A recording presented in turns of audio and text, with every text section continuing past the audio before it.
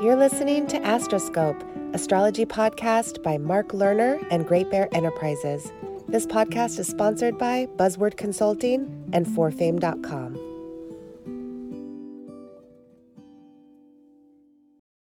Hello, everyone. Welcome to podcast 51. And this is now the 51st podcast that I've done since May of 2019. It's Saturday, May the 30th, 2020. And after offering Coronavirus and Astrology, Part 13, Pallas Athena, Immunology and the Genetic Code, we are now presenting the Astrology of American Injustice 2020 and Major Planetary Cycles, Part 1. Now, this new podcast is including 5 charts, which I'm going to cover in this particular Part 1. The first one is the horoscope for the killing of George Floyd in Minneapolis on May 25, 2020.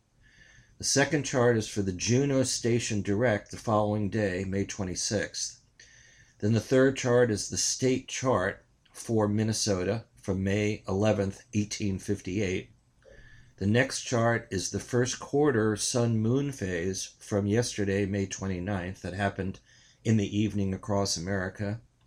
And also the fifth chart is the upcoming Gemini-Sagittarius full moon next Friday, June 5th, which is also in the spiritual literature and esoteric circles considered to be World Invocation Day, most appropriately, or the Festival of Humanity and the Festival of the Christ. In addition, on our Great Bear website, greatbearenterprises.com, this is where those charts are. No matter where you get your podcast, you should come to our website at greatbearenterprises.com to the Mark Lerner Astrology Radio Astroscope area. You'll see various introductions going back all the way to last May of 2019. And there's a whole section of charts and images. So we're also going to include the cover from the Gemini 1991. That's not an error. The Gemini 1991 issue of Welcome to Planet Earth Astrology magazine from 29 years ago with a feature story on justice in America. Now, what I've been doing, like many people, of course, tuned in by TV, radio, whatever different sources you have of the violence of the last week that was precipitated by the killing of George Floyd on what we call Memorial Day now, last Monday. Actually, this is the Memorial Day. Go back in your history books, which was originally called Decoration Day. May 30th in the past was when we were honoring so many of the people who've died. This originated back in the World War I time period, eventually becoming a national holiday, and then being changed into these 3-day kind of weekends. Well, when I was growing up in the 50s and 60s, you had Memorial Day. It was May 30th. You didn't have all these 3-day weekends to go buying things and getting discounts at stores. It just shows the further materialization, unfortunately, of our culture.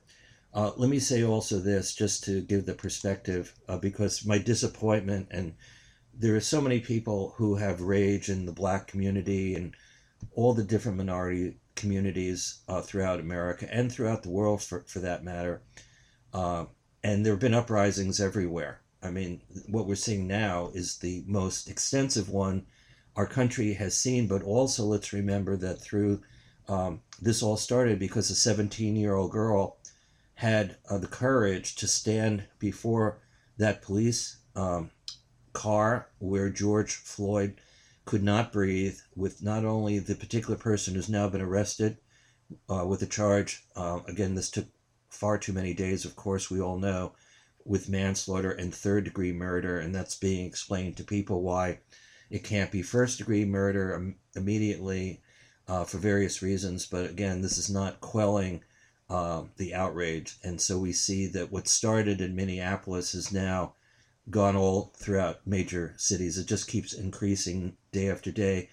And I'm sharing now, I just want you to know, on the West Coast in Oregon, just before 5 p.m., and I'm concerned, of course, with the curfews that are now coming in, whether or not We'll have the agitators. I'll get into all that from the right or the left. It's not all the left, as the President of the United States has started to do, again, blaming different people he knows nothing about, assuming certain people are agitators and that his group is perfectly fine. So we're going to get into that in a moment, because I heard exactly what he said before he went off to watch the new spacecraft go up, which was, of course, a remarkable event between SpaceX and NASA. And so that was delayed by several days and wound up happening today, which is an interesting correlation to all the violence happening on Earth, that these two astronauts are going to go to the International Space Station. And that's, of course, another story. We always tend to find different stories and parallels of something positive that represents potential peace and remarkable achievements, and then we see these other things that are the destruction of our way of life and the repressive energies that have gone on for hundreds and hundreds of years, let alone thousands of years if we look at the larger perspective of planet Earth. But at any rate, out here in Oregon, we have Libra rising. So I wasn't going to do this until I got more information. I mean, what I'm about to share at the beginning here, let me count it. 1, 2, 3, 4, 5, 6, 7, 8, 9, 10. 10 sheets of paper, often scribbled together of notes, frantically putting things on there as soon as I have different insights over the last several days. And I want to give you a collage of that.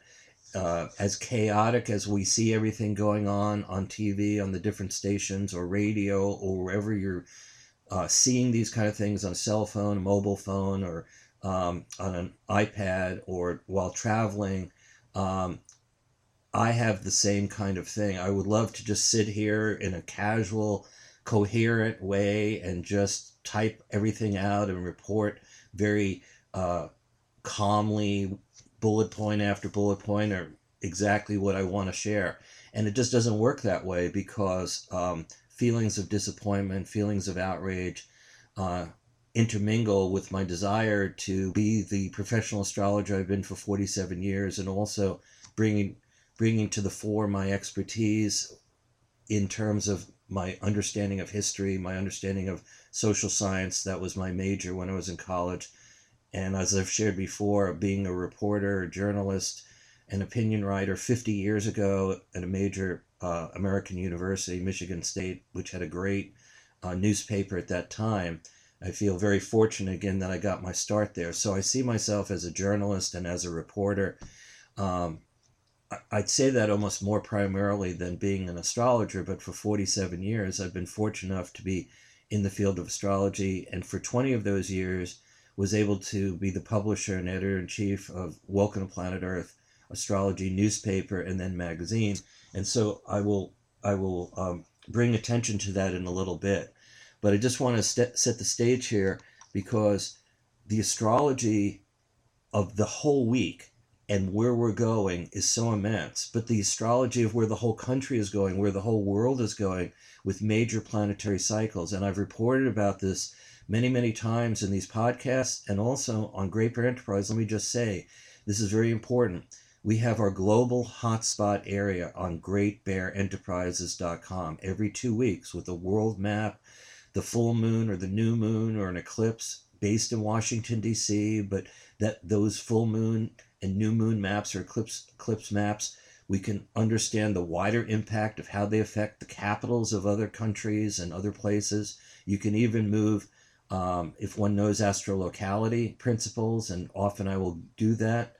In one of the particular podcasts that we do, and that I did a couple of months ago now, or 2 months ago, I changed a full moon and a new moon to come from Wuhan, China, so that we could see the same new moon, full moon, eclipse energies as they occurred in that area, to show why everything developed with the coronavirus in those areas.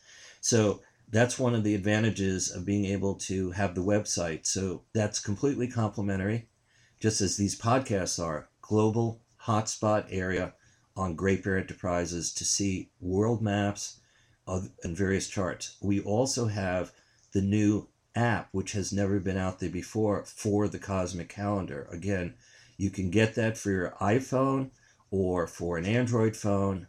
And each day of the Cosmic Calendar that I've been doing for 39 years, reporting about world cycles, Venus, Mars, the sun, the moon, new moons, full moons, quarter moons, each day's events in the skies, the sky configurations, the major planetary alignments. You can have that completely for free. You just get the app.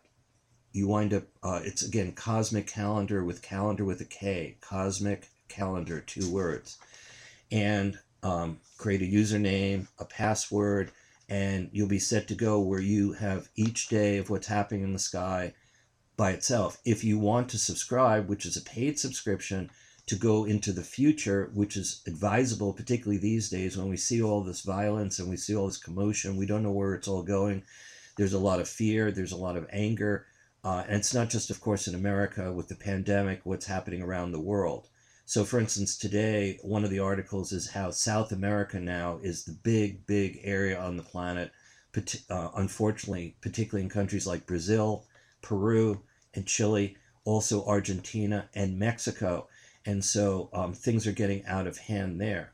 And for people in this country who think this is over with, this is also, as we're watching these events unfold, I've been watching particularly, so many people are not wearing a face mask. And then when you combine tear gas with the smoke from these, whoever is doing and whatever groups are in there to facilitate violence and take things away from a peaceful recognition and a marching against police brutality and inherent racism of all kinds within America, the peaceful movement is now getting hijacked by these violent forces. I'll have more words to say about that because growing up in the 50s and 60s and 70s and participating or actually seeing it at Michigan State during 1968, particularly during the student revolutions of that time, and working together with different minority groups, particularly the Black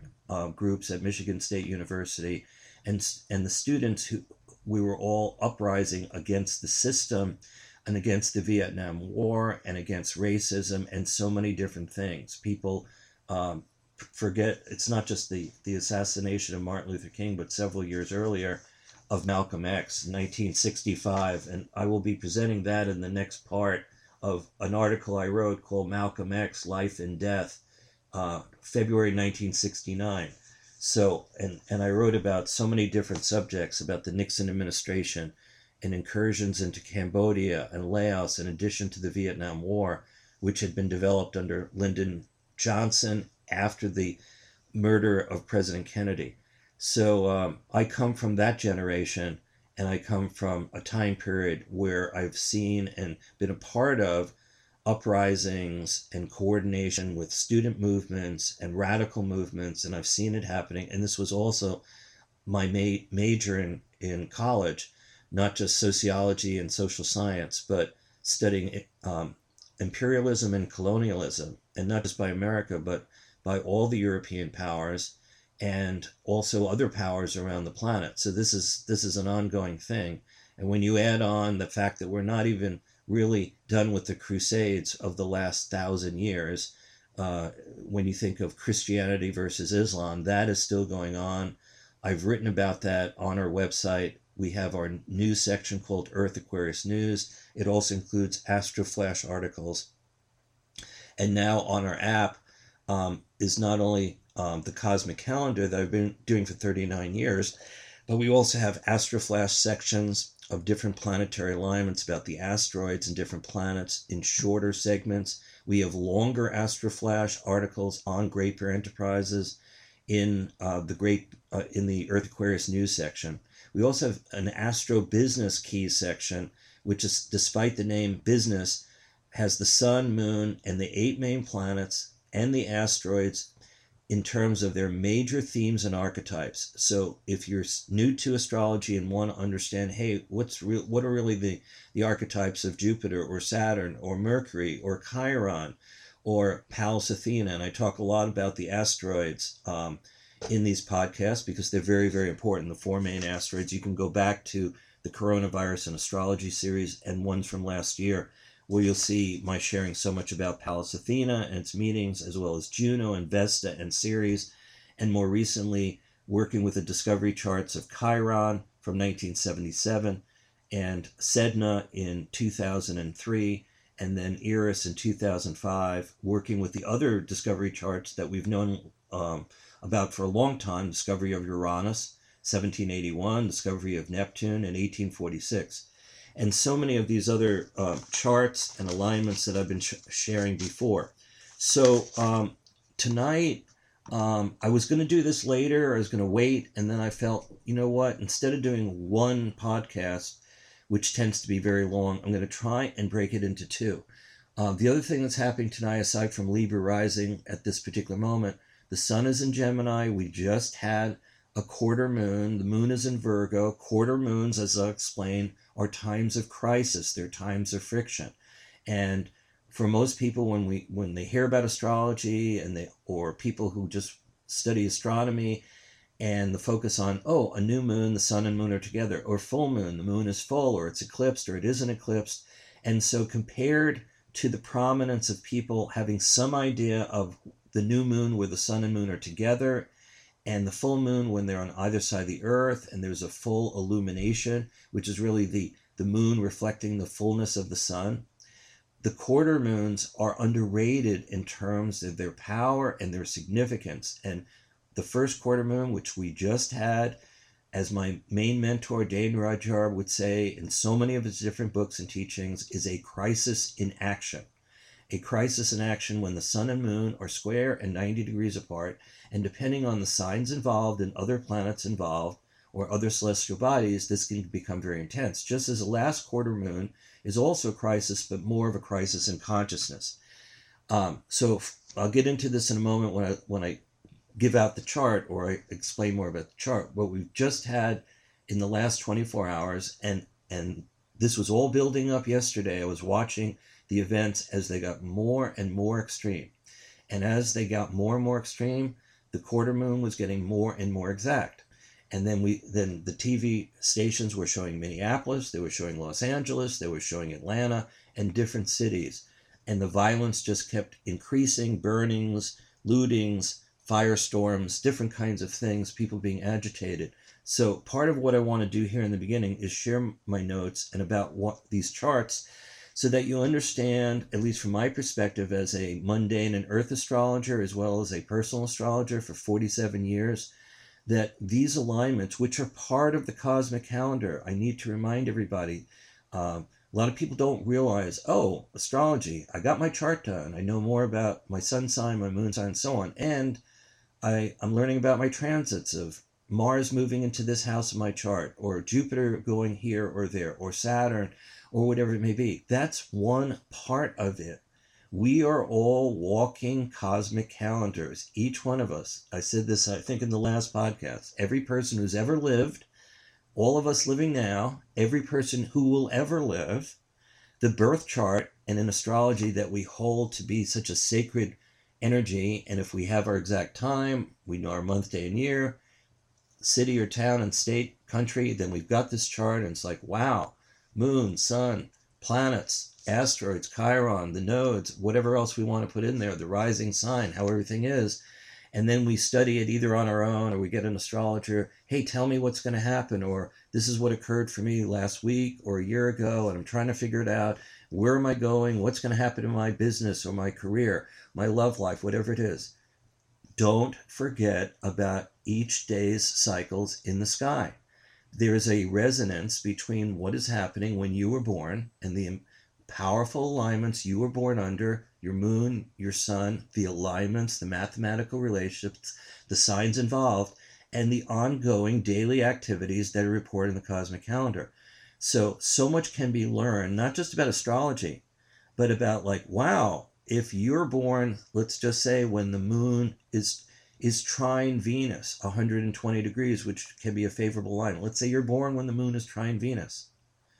26 times in a year. the moon will be trining Venus. It may not be your moon sign and your Venus sign, but it doesn't matter. To some extent, every time in the universe, there's a repeat of some of even the smaller cycles that you're born under. Moon trine Venus, moon conjunct Jupiter, moon square Saturn, whatever it may be, and the solar alignments and the Mercury alignments and the Venus alignments. They keep happening in the sky. So if you know your own chart and you know the challenging alignments when you're born and the opportunistic alignments, every time those things repeat, even if they're in different signs, you can either move forward with those, or you move backward and you take care and you're more cautious, or you're more risky to do things, or you can take advantage of what's happening in the sky, or you can use the information in order to say, wait a minute, I think I need to hold back a little bit, wait for a better opportunity. So by not understanding this cosmic calendar energy of the sky cycles in the sky, or just thinking, oh, that's kind of interesting to read about that. No, it also relates to you or your loved ones, your friends, your colleagues, and so on, and to world leaders and nations as well. Okay, having said all that, let's go through, first of all, let's go through my notes. I'm going to say a bunch of things, and it's going to be a kaleidoscope of a whole bunch of different things going on. So I want to move away for 1 second from the alignments. I have different things, just so you know, my computer versus my notes. Okay, so we'll leave one of these aside. Yesterday or the day before, I started writing about the key points that I wanted to bring up here. So let me just do this and see if I can make some sense of my own notes here. One of the things that was happening several days before George Floyd died, okay, if we go back several days before, was that Mars and Juno on May 21st, that was 4 days, that was the day before the new moon, the last new moon, which was at 3 degrees of Gemini. That was on May 22nd, okay?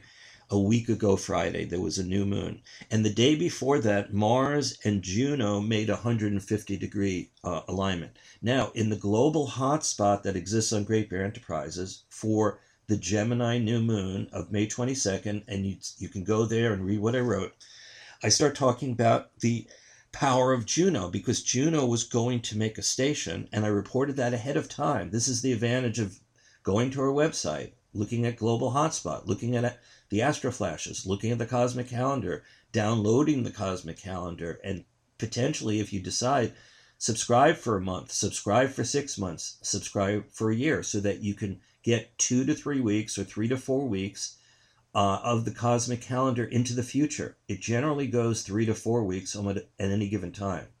So you can see what's happening ahead of time for meetings, or just to know what's going on to prepare for the future. That's if you do the paid subscription, and they're not that expensive.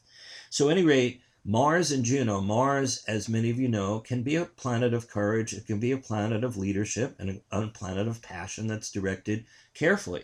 But it can also represent war, volatility, bloodshed, inflammatory behavior. Juno as an asteroid, which is currently in a sign that is it's sensitive to a lot of the astrologers, professional astrologers who work with the 4 main asteroids, Ceres, Pallas Athena, Juno, and Vesta. Juno and Pallas Athena are particularly associated with Libra, a sign that we know that Venus traditionally rules. Now, Juno has been in this sign of Libra, and I've written a lot about it because in the United States birth chart from July 4th, 1776, I reported before, this is also in a recent Astro Flash that is on the Cosmic Calendar app, that Juno and Chiron, which were in an exact opposition when the United States was born, in Libra, from Libra to Aries, that opposition is coming back 3 times. And it's already come back twice, and the last one is going to be on July 4th. And here we are at the end of May, an election in early November, with the pandemic going on, the strain between the federal government and the current administration, where the president's already been impeached but did not leave office, all these international crises going on, and all these national crises going on, and we do not have a president and a leadership in Washington during, whether it's the pandemic and now with this crisis, where you can have a president like many other presidents before, regardless of which party they've been on, will comfort the nation, will make a speech, will or a series of speeches and tell everybody to calm down, and we're all in this together. But instead we have somebody who's, which I'll get to, already blaming one side again, just as what happened with Charlottesville, Virginia, where he started blaming the left's, the Democratic side, or the people who were peaceful. And then he came out and he tried to read from a teleprompter and say, I'm so sorry, I sort of jumped the gun. And at the same time, then he withdrew from all that, because his own instincts is he's only caring about the people who support him. He is not representing, and has never represented, the whole country, which is what almost all presidents, fundamentally all presidents, do one way or another. We've never really had a president exactly like this. Okay, every president that in recent memory, and certainly in the last 100+ years, if not throughout the whole history of the country, always winds up moving toward the center. That's what they all do, because when they're running, they represent a party. They represent a part of the country. And then in becoming president, you need to step up in taking the oath. All Americans. You're now the president of all Americans. You're not the president of 43% of the people. You're not the president of only those people. You're the president of all the people. And unfortunately, no amount of communication is going to change the person who's currently in that position. We know that now. That's pointless to try and persuade him otherwise. Nevertheless, Mars and Juno have certain principles. Now, when Juno is focusing well or functioning well, and every single planet, sun, moon, all the planets, asteroids, Chiron, can function low, middle, or high. There is no such thing as Venus and Jupiter always being good and Mars and Saturn always being bad. That doesn't exist, okay? Depending on the signs, depending on the person, depending on your environment growing up, whether you grew up in a poor environment or a rich environment, whether you had a lot of friends or not, the school systems, the teachers you have. There's environment, there's heredity, and there's also soul evolution and how we look at life, whether we believe in fate and free will, our religious beliefs, our scientific beliefs, philosophical beliefs, and so on. Nevertheless, Mars and Juno came into what is considered an awkward alignment. This was right before the last new moon, and yet when I wrote the article, I incorporated that, and I mentioned, this is in Global Hotspots, it's still on our website, that we're going to have Juno stop, and it's going to stop on the 26th, that Juno would stop its retrograde motion in Libra, make a station, and I've reported before, when planets or any celestial body makes a station, its impact is enhanced for good or for ill. And so this is a whole other thing, what are called stationary positions from the Earth's viewpoint, 93 million miles from the sun.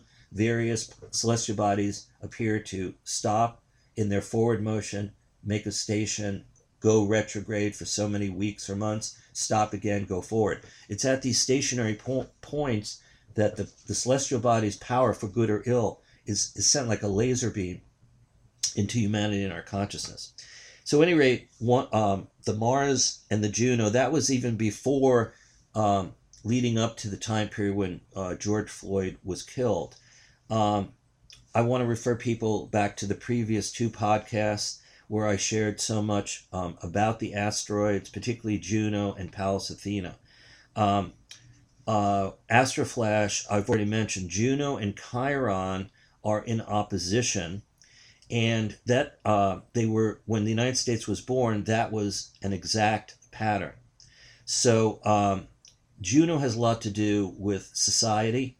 It has to do with our values. It has to do with whether we're empowered or disempowered in our primary relationships.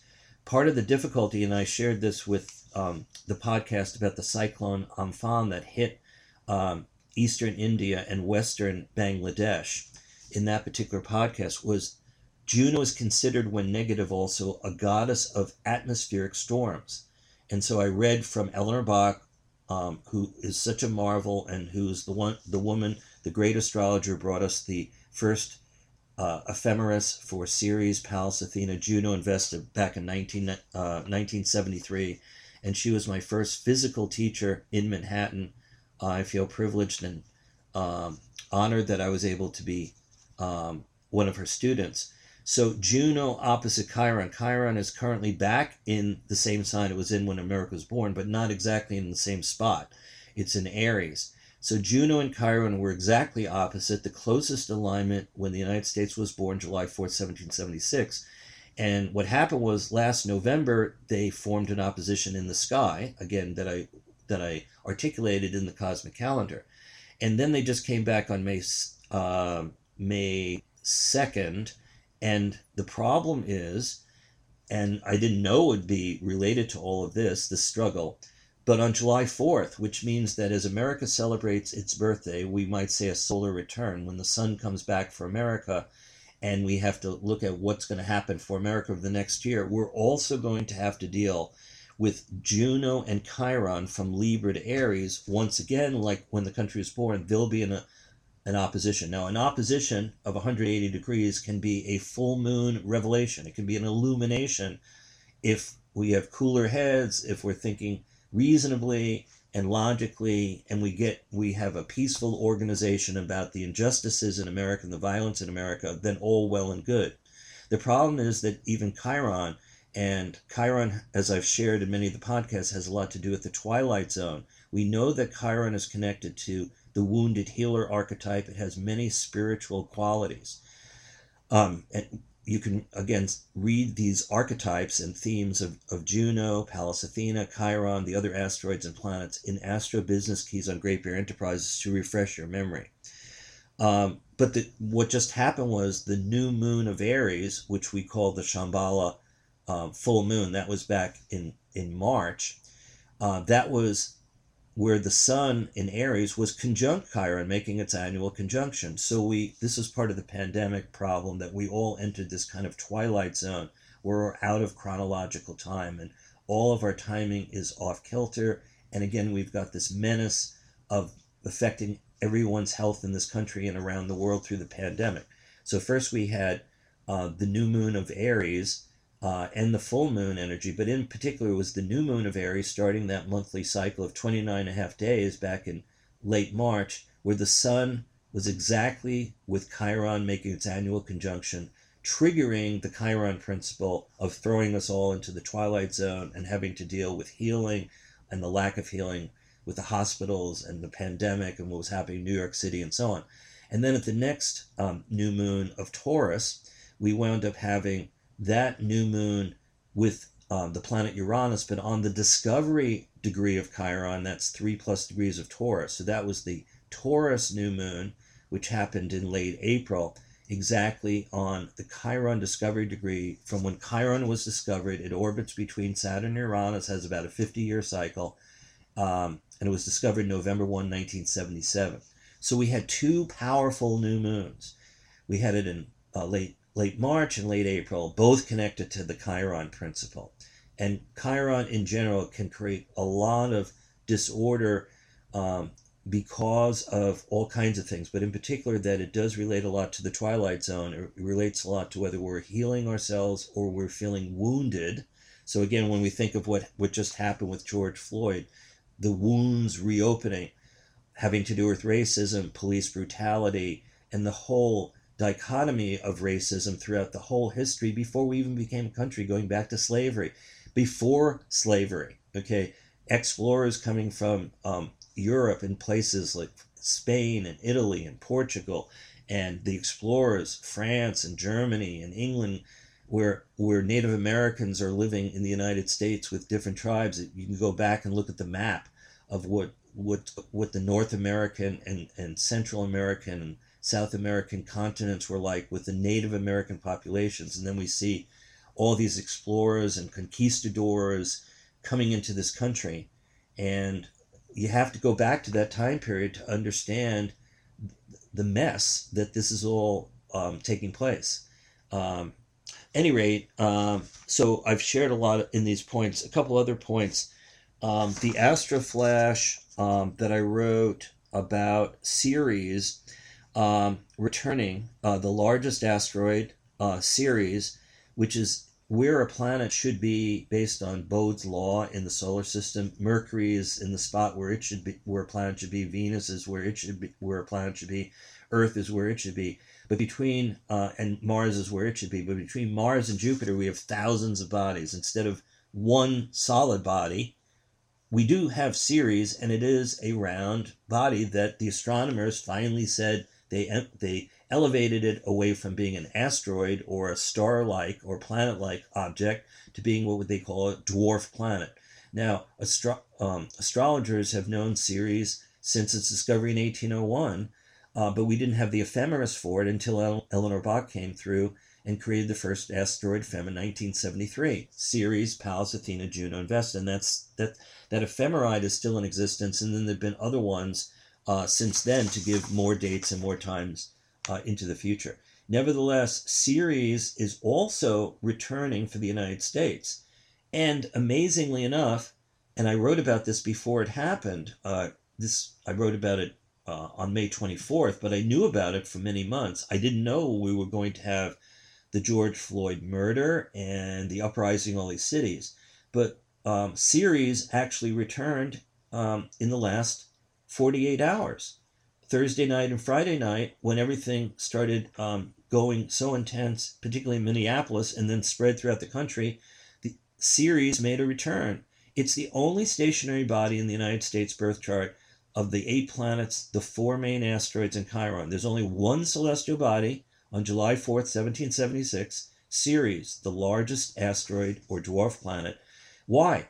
Because Ceres has to do with Mother Nature. It has to do with the whole idea of America being the melting pot. Ceres has a lot to do with Mother Nature. It has a lot to do with empathy. It has a lot to do with mother-daughter relationships, but also parent-child relationships. It has a lot to do with food and labor and what's been happening. Part of the outrage that we're seeing is beyond racism. Okay, part of it is directly related to our need to recognize that Black lives matter, and that Blacks in particular, Black Americans through slavery and the whole history of the country, that the police departments and the judicial systems and prisons and everything.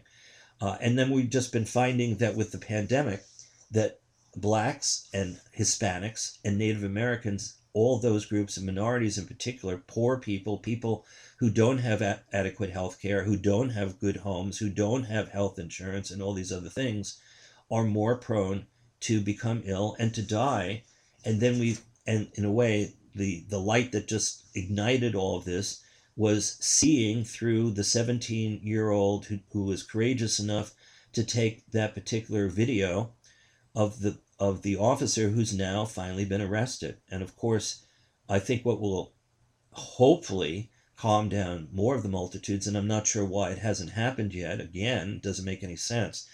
The other 3 officers should have all been arrested who didn't do anything, and basically, therefore, are accomplices to what the first one did. They can decide what how the prosecution will go later.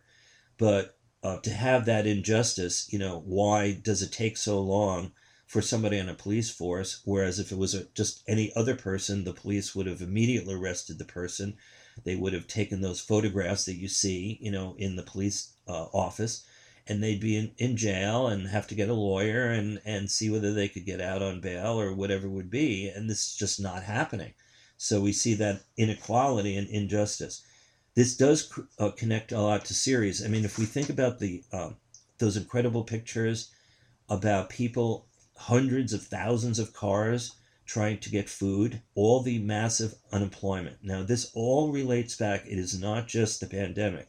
This has a lot to do with the government that we have that is not supporting the whole people of the United States. And it's pointless to go back into all of that. But this is also part of that struggle.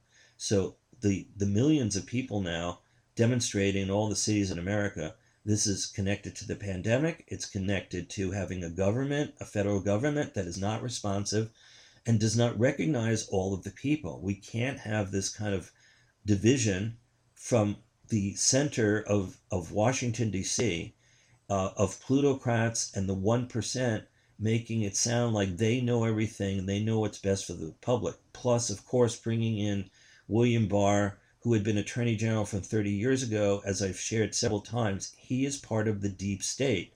He is such a powerful part of the deep state that it isn't funny. Unfortunately, the senators, because the Senate is Republican, he was going to be confirmed anyway. But once he became the Attorney General, they sort of rounded out this trio of President, Vice President, and Attorney General, this kind of not so illuminating trinity, shall we say, within the government. Of course, there are so many people on the right who will say, wow, we really revere, they're speaking up for America and so on. Well, I think what we're seeing now in these uprisings, because the uprisings are not all black people, they're white people, they're Hispanic people, they're Native American, they're black people who want the country to know that Black Lives Matter.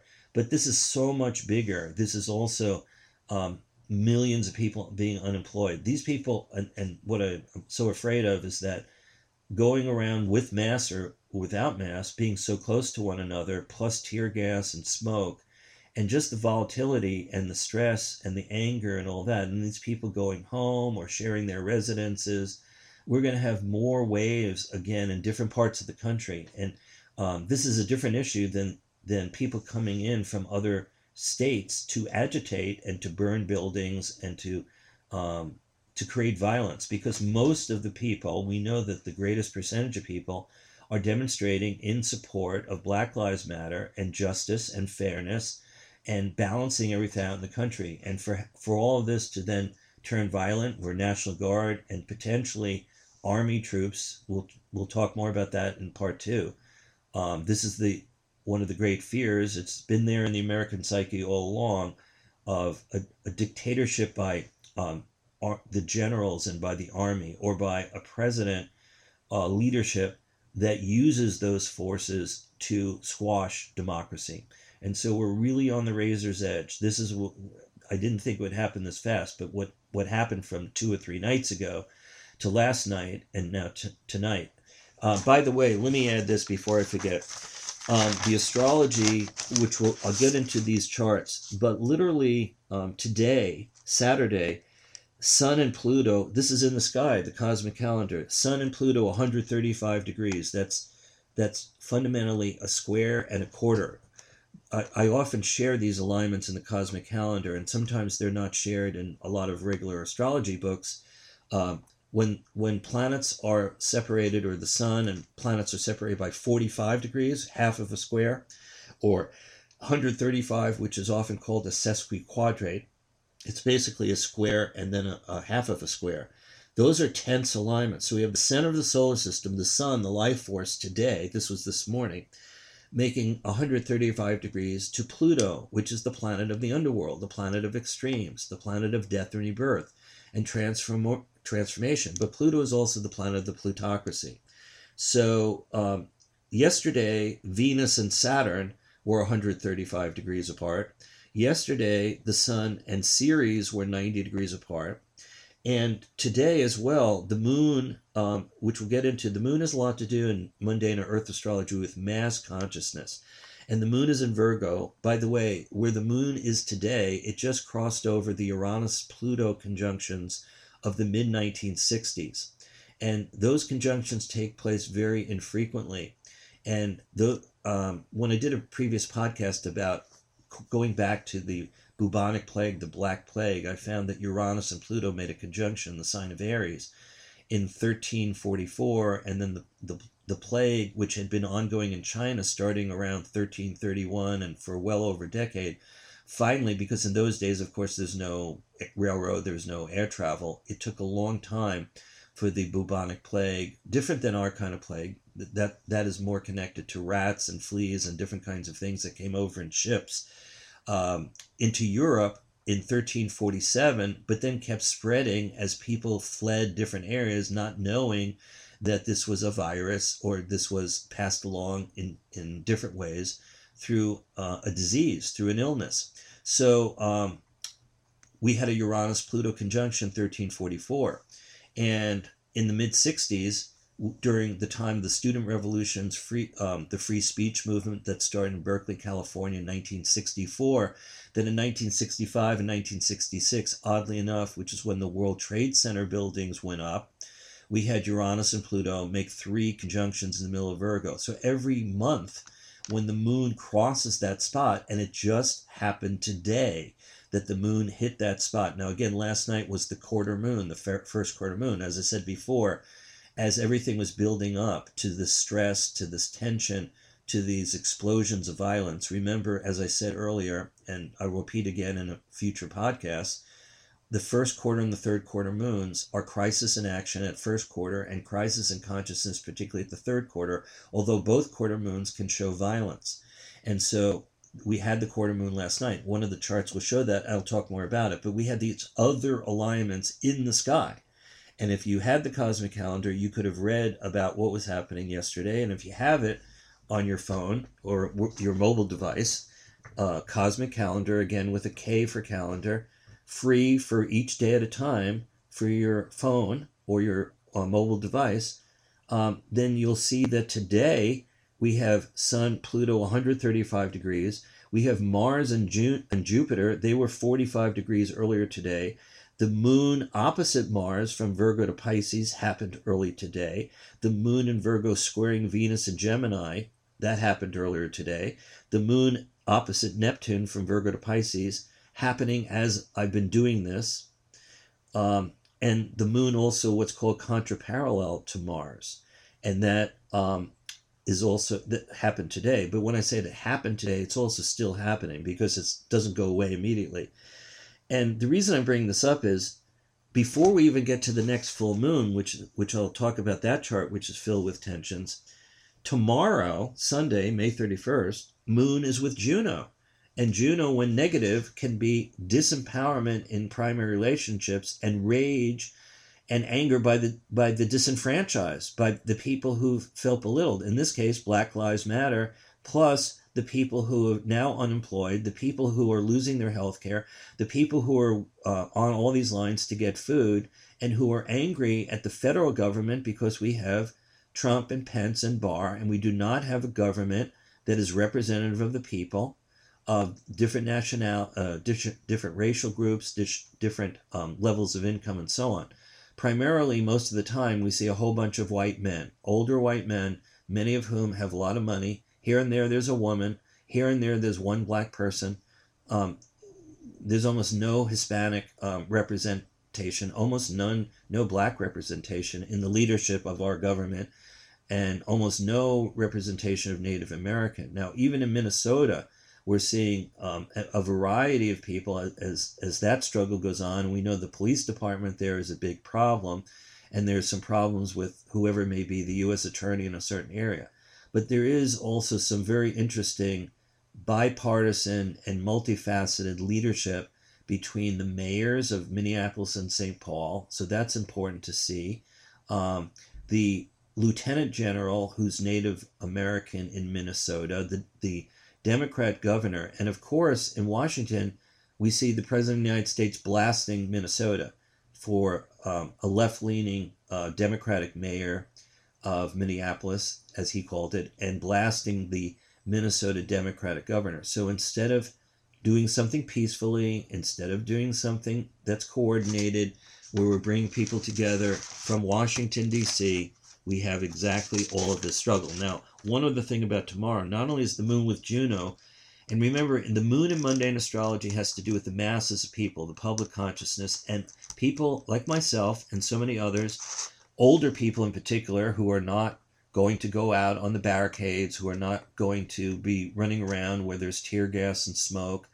People who are older are watching on TV, mostly TV, radio, and other forms, and are horrified, including seeing today Jesse Jackson on TV, Jay Johnson, former the Black Homeland Secretary during the Obama administration, and so many people that are Republican, that are white, that are black, that are Hispanic, who are all trying to plead for peace, continuing peace marches, and preventing right-wing or left-wing agitators and people who are anarchists who just want to destroy and create an environment where it seems as if black people are creating the violence or all the violence, when the violence is also coming from other states. By the way, I do want to say something about this, which is really important. Having grown up in the 60s, particularly the year 1968, with the Chicago 7 trial, what that summer with Chicago and Miami in terms of the conventions that were happening, where Humphrey eventually won the Democratic nomination. And then, of course, Nixon got the nomination in Florida, in Miami. But that whole year, with Robert Kennedy being assassinated and Martin Luther King being assassinated, and the Vietnam War causing Lyndon Johnson not to run, Eugene McCarthy beginning to come in, and then Robert Kennedy coming in and then getting murdered, and Martin Luther King being murdered in Memphis. That whole year, there was also rioting in Chicago. And today, I saw these riots in Chicago on TV. And I was thrown back to 1968. That's 52 years ago. I was in school. I was writing about all these things, and horrified what was going on, because at that summer, that was the end of my first year as a freshman. I went home to New York, and that's where I watched the crazy events during the summer of the two conventions. And you should look at that on YouTube. Anybody who's a younger person or my age, and if you think that what we're seeing now, like, is that why are black people doing this? I mean, just go back, and that was Black Panther movement as well as white movements. Abbie Hoffman, Jerry Rubin, all these people, including older whites. Forget his name now. I'll try to remember.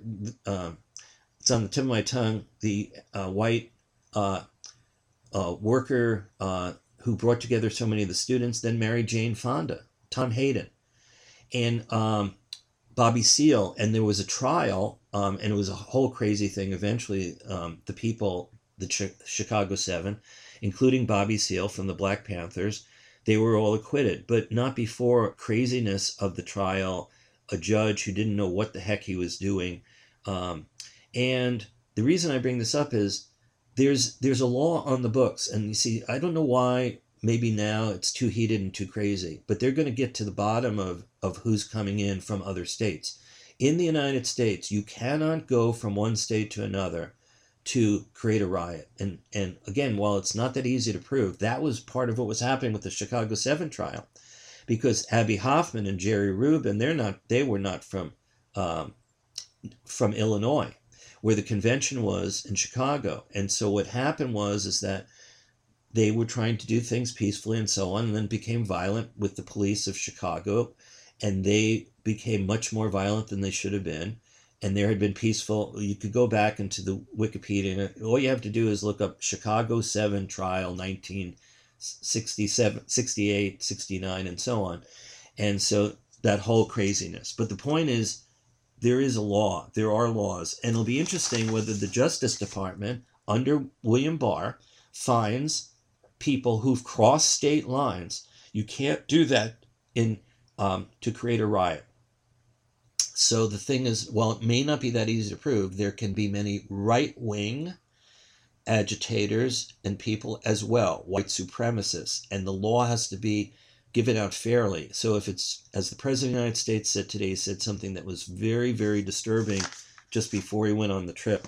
He called out Antifa, which is a left-wing, more radical organization. He is already suggesting, hopefully the news media will see this, that the left wing is in there causing trouble.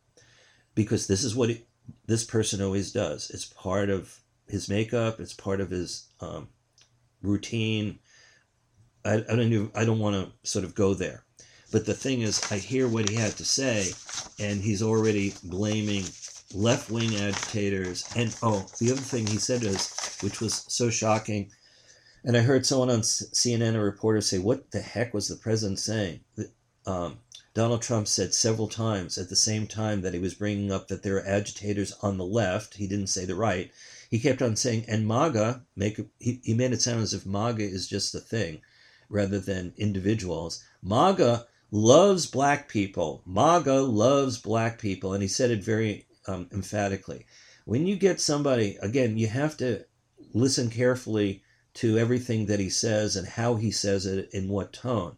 Now, why there aren't any Republicans or conservatives even today. I realize there are all these riots and things going on, but I heard that, and again, wave of sadness and disappointment mixed with anger that the President of the United States has already called out and made assumptions that whoever may be agitating this and causing fires and looting and so on, they're not at all his group. His group, according to him, loves the blacks. He didn't say Black Lives Matter. He didn't, the other day he talked about seeing the George Floyd video and saying it's bad, it's this and that. But he has not spoke to the nation. He has not spoken to everyone as other presidents would, and that is just an absolute shame at this point. Okay, so you got a lot of what I'm sharing about the asteroids of these different points.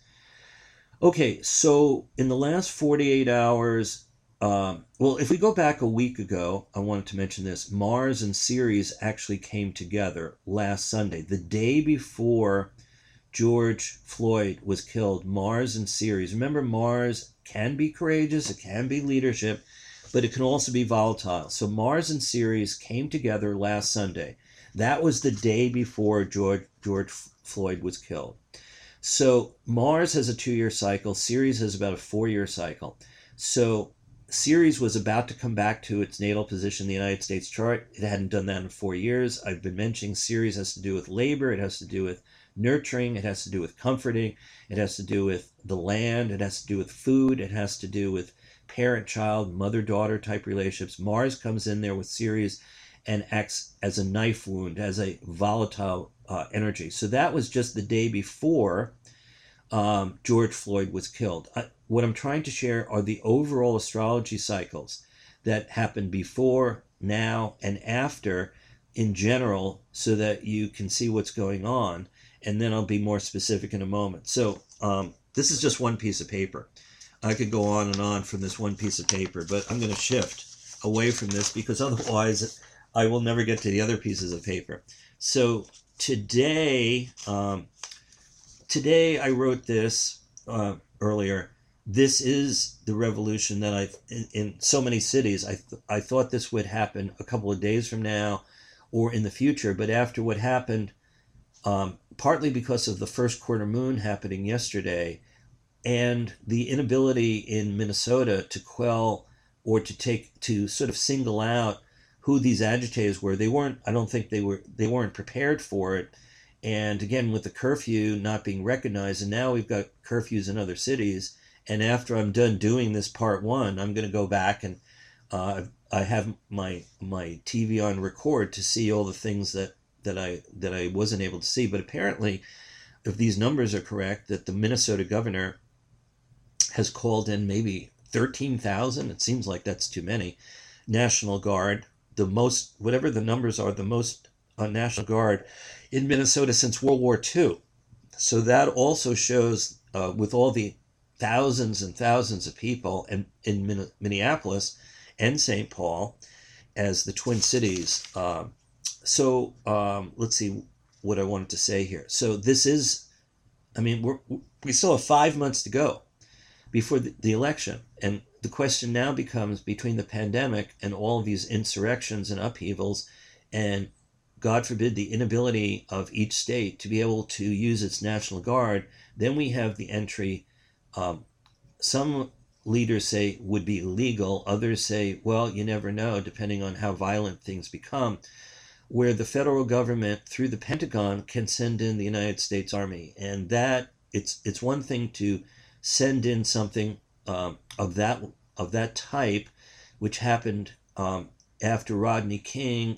The people, the officers who injured and hurt Rodney King were not prosecuted. The Rodney King event, which I'll relate to in part 2, happened in 1991.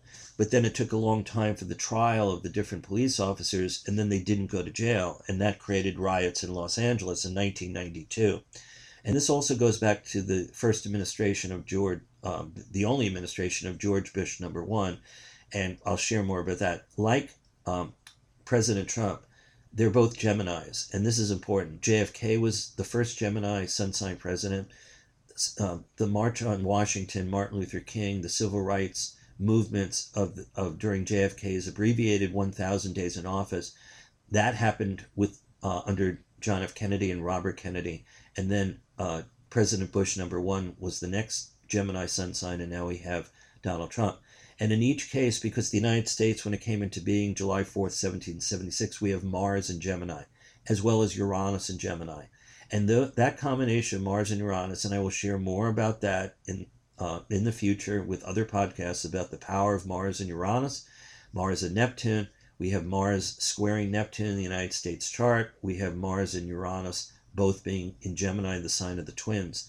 So the presidency under 3 Gemini sun sign presidents, very, very challenging, lots of chaos, lots of disorder, both nationally and internationally, having to do with the shadow sides of Gemini. And not that every single motivation of each president was negative, but that without a lot of clarity and a lot of focus, and of course without an astrology, a national astrology, and an understanding of how mundane astrology works, the astrology of leaders, the astrology of nations, the astrology of states, the cosmic calendar cycle, where we focus on new moons and quarter moons and full moons and major planetary alignments. If you don't have that understanding, then when you see these crowds and you see these multitudes, and you just think it's all pure chaos, it's not all chaos. It is chaotic, but the chaos is being caused or connected to planetary alignments.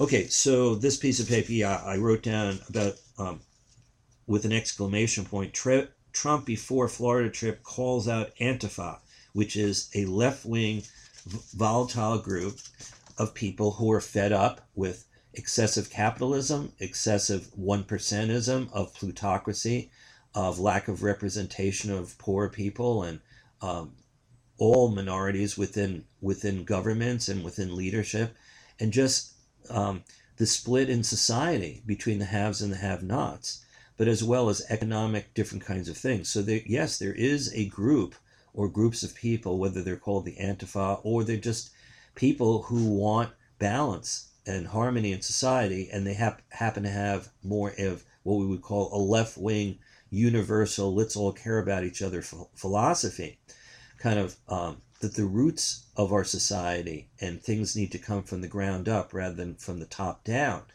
But of course, we have the white supremacist crowd, the people with the AK-47s, the people who came into the Lansing Capitol. And again, that whole story, which happened just a couple of weeks ago, where they wanted the Governor Gretchen Whitmer there to open up the state because they didn't like the fact that they were losing their jobs and wanted to assert their freedom, and not really realizing the medical problems and how terrible it can be for everybody to congregate without masks, and for those people to march into the Lansing State Capitol with AK-47s. As other people have said, the police, whatever happened there, maybe they weren't prepared for it, but if that was a group of black armed individuals, or blacks and Hispanics and Native Americans all marching in with weapons, it would have been bloody and violence and all kinds of arrests. And for them to even allow those people into the state capitol. So that was, I wanted to remind everyone, that was the time period that the President of the United States, instead of calling for peace and calm, he said something which also included Minnesota. He came out and said, liberate, there were 3 tweets, liberate Michigan, exclamation point, liberate Minnesota, let's not forget about that, that was one of the states, liberate Minnesota, exclamation point, and liberate Virginia, exclamation point. And it was, what we saw at that point was the violence was in the state capital of Michigan, Lansing, and this really upset me because that's where I went to school. East Lansing is right next to Lansing, and that's where I went to school. And 50 years ago, I was a writer for their great newspaper, and that's how I got my start in journalism. When I saw that happening, and then I saw so many different people in the media saying, what if that was a group of black people with AK-47s and just bursting into the state capitol? Well, they wouldn't have even been able to get in there, let alone be in there milling around, plus the problem of everything having to do with the pandemic and not necessarily wearing masks and so on. And so the president came out, and one of the things, and that's why this is important, he put Minnesota in his own crosshairs. He said, liberate Minnesota. And part of the reason is that Minnesota went to Hillary Clinton, but just barely. Meanwhile, the president knows he needs to win Minnesota, or that he would like to win Minnesota, because now his prospects of winning Michigan, which he had won by 10,000 votes, and he won Pennsylvania and Wisconsin, he needs to hold all those three. Otherwise, he's in serious trouble against Joe Biden, whoever the running mate is. So when he said liberate Michigan, liberate Minnesota, liberate Virginia, Michigan, he had already won last time, but barely. And of course, the polls are showing he probably won't win it now. Well, he would like to win Minnesota because he almost won it. And so that's why I included Minnesota. And Virginia, he lost to Hillary Clinton. So if he got Minnesota and Virginia, it would make up for losing Michigan. So there is a deviousness here. There is a calculation to all of this. It's not just, oh, why did he say this weird thing about liberate those three states? Why didn't he say every state of the union? I mean, that's what he was actually thinking. Like, he wants to create this tension. He doesn't want to bring everyone together. We know that. So let's just be honest about that. Anyway, he called out the Antifa. He didn't say end right-wing terrorists or, hey, white supremacists, don't take to the streets, don't cross state lines, because that he didn't say, he doesn't even know that that's a law. It is. You cannot cross state lines to perpetrate a riot. It's a literal kind of a law. And you have to prove it, but that's a law in the books, and I don't hear anybody talking about that. So the other thing was where he said MAGA, as if it's an entity, loves blacks. He didn't say anything about let's be peaceful and calm because Black Lives Matter. And that's just a ridiculous thing. Just like he said before, things like, had we done nothing about the coronavirus, had we done nothing, we could have had 2 million people dying. As if to say, well, look, we only have 100,000 right now, and how much he's contributed to the fact that we didn't have 2 million because if we had done nothing.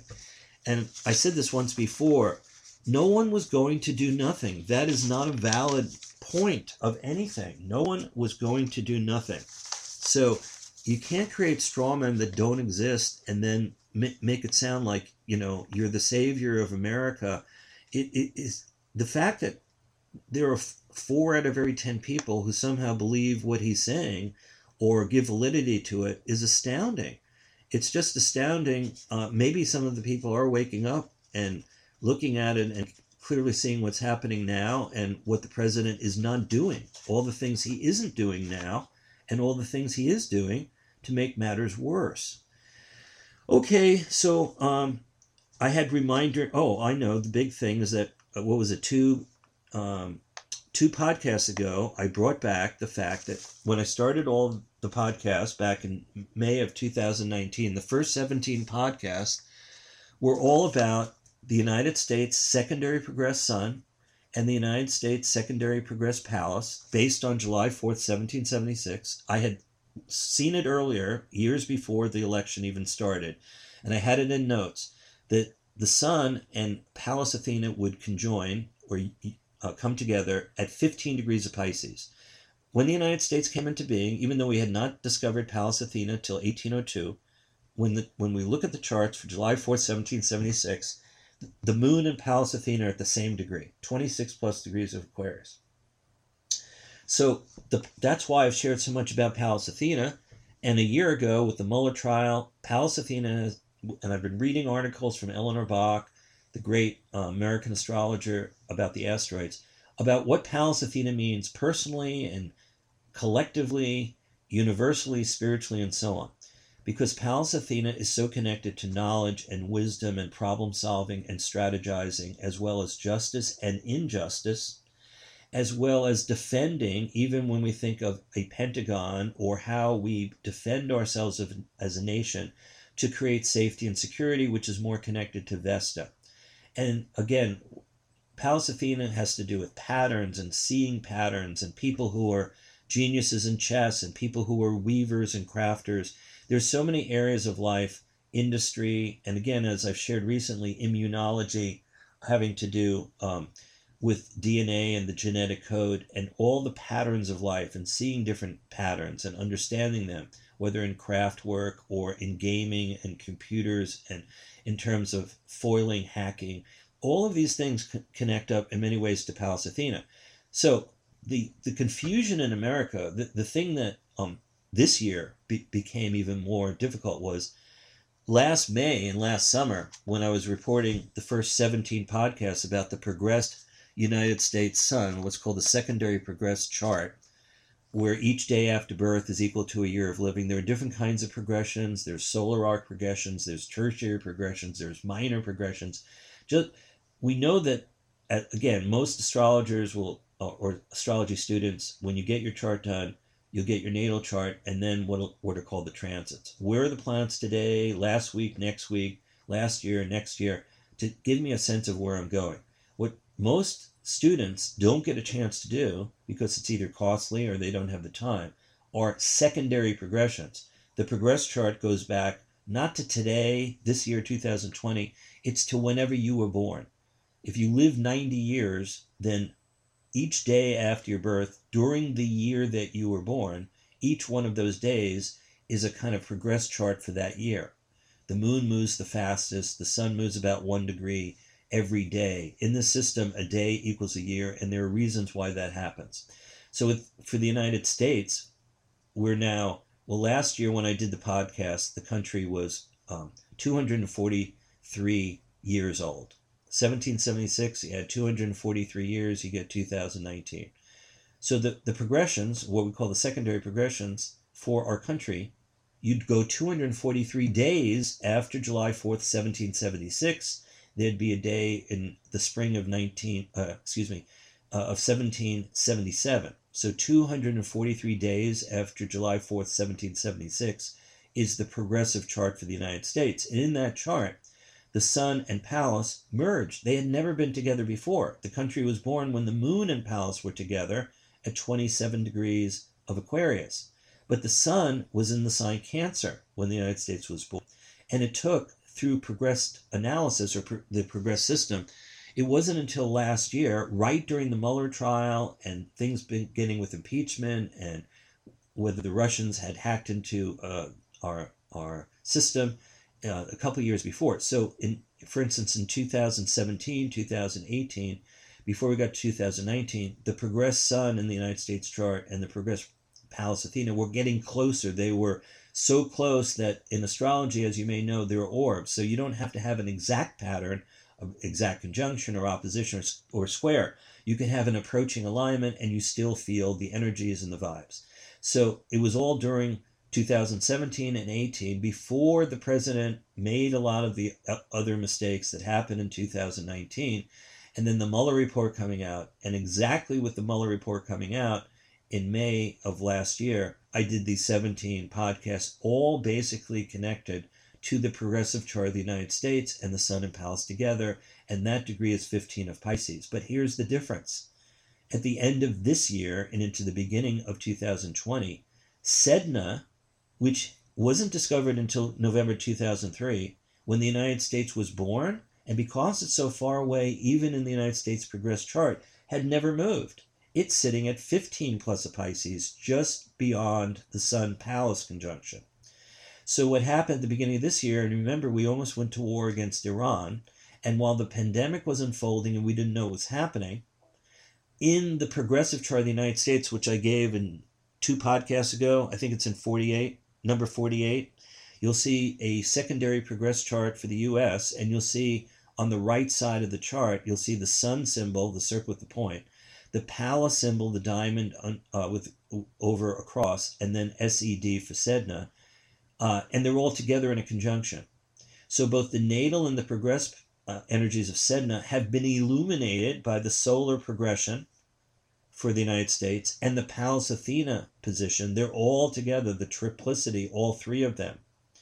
And Sedna has a lot to do, if you understand the mythology. I would recommend, again, in our Earth Aquarius news section, the article I wrote, Eris on Sedna, for Donald Trump at his inaugural, which is the January 20th, 2017 inaugural.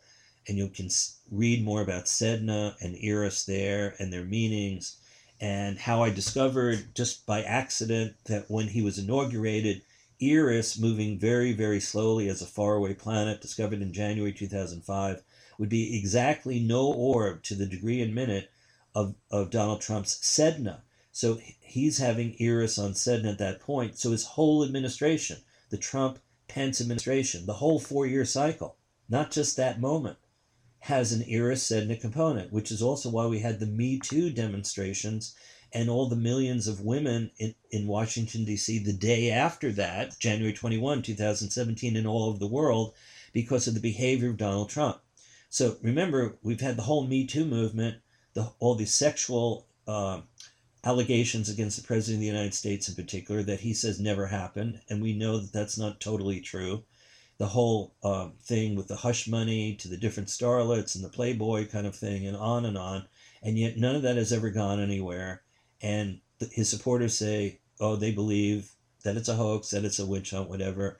And people who know Donald Trump, who come from New York City like myself, leaders and just people who've lived in New York before the Apprentice, the real Donald Trump, the person who's never been a Republican, the person who's never been a conservative, and the person who actually loves debt. And he would even say it now. He's been a king of debt. That's how he's financed everything. The real estate empire, the golf courses, the casinos, everything that's not part of the Celebrity Apprentice. That's how, unfortunately, so many Americans, wow, look at this guy, Celebrity Apprentice, such an intriguing show. You're fired, this and that. Well, that's not who the real person is. So when I look at what's happening, I can't take my eyes off the progressions. This is astrology at work on a very deep level. And most students of astrology, most astrologers as well, don't function in the world of secondary progressed charts. Anyone who's a professional astrologer knows that they exist. But most of the secondary progressed interpretations are for the astrologer himself or for his clients, right? Or if you're lucky enough to discover this. Now, on our website, in the astrology shop, as I shared before, there's a Skylog report that has transits and progressions for you, as long as you know your day, month, and year, obviously, city, state, country, and your time. And as long as your time is fairly accurate. Skylog is the best written report. Goes for 6 months or a year. There's discounts now. There's also Timeline, another style report, but also transits and progressions. It's by a different author. And then we also have life progression reports by a woman astrologer, a female astrologer, a whole different thing, all on secondary progressions. So I'm making a big case about that and about the cosmic calendar and so on, so that what we're seeing in America now is, aside from the charts that I'm presenting, you go back to chart 48 and you go back to the series of podcasts from last year, the progressed chart of the United States is not insignificant. And also, I don't usually mention this, but in the progressions for the United States, we're having Mars opposite Chiron. When the United States came into being, Chiron and Juno are opposite. As I said before, that actually is happening and will happen again on July 4th as a transit. In the secondary progressed chart, though, for the United States from last year and still now, Mars, which is in Libra and which stopped in the United States chart back in 2006. So that was during the second Bush-Cheney administration, and that's what led, in many ways, not recognizing the station of Mars in the United States chart. I had written about it over and over again before it happened as a warning, both for our economy and for the country itself and for the wars in Iraq and Afghanistan and all this other violence. And of course, I wrote about it just to inform my readership and being on Coast to Coast on that radio show and so on.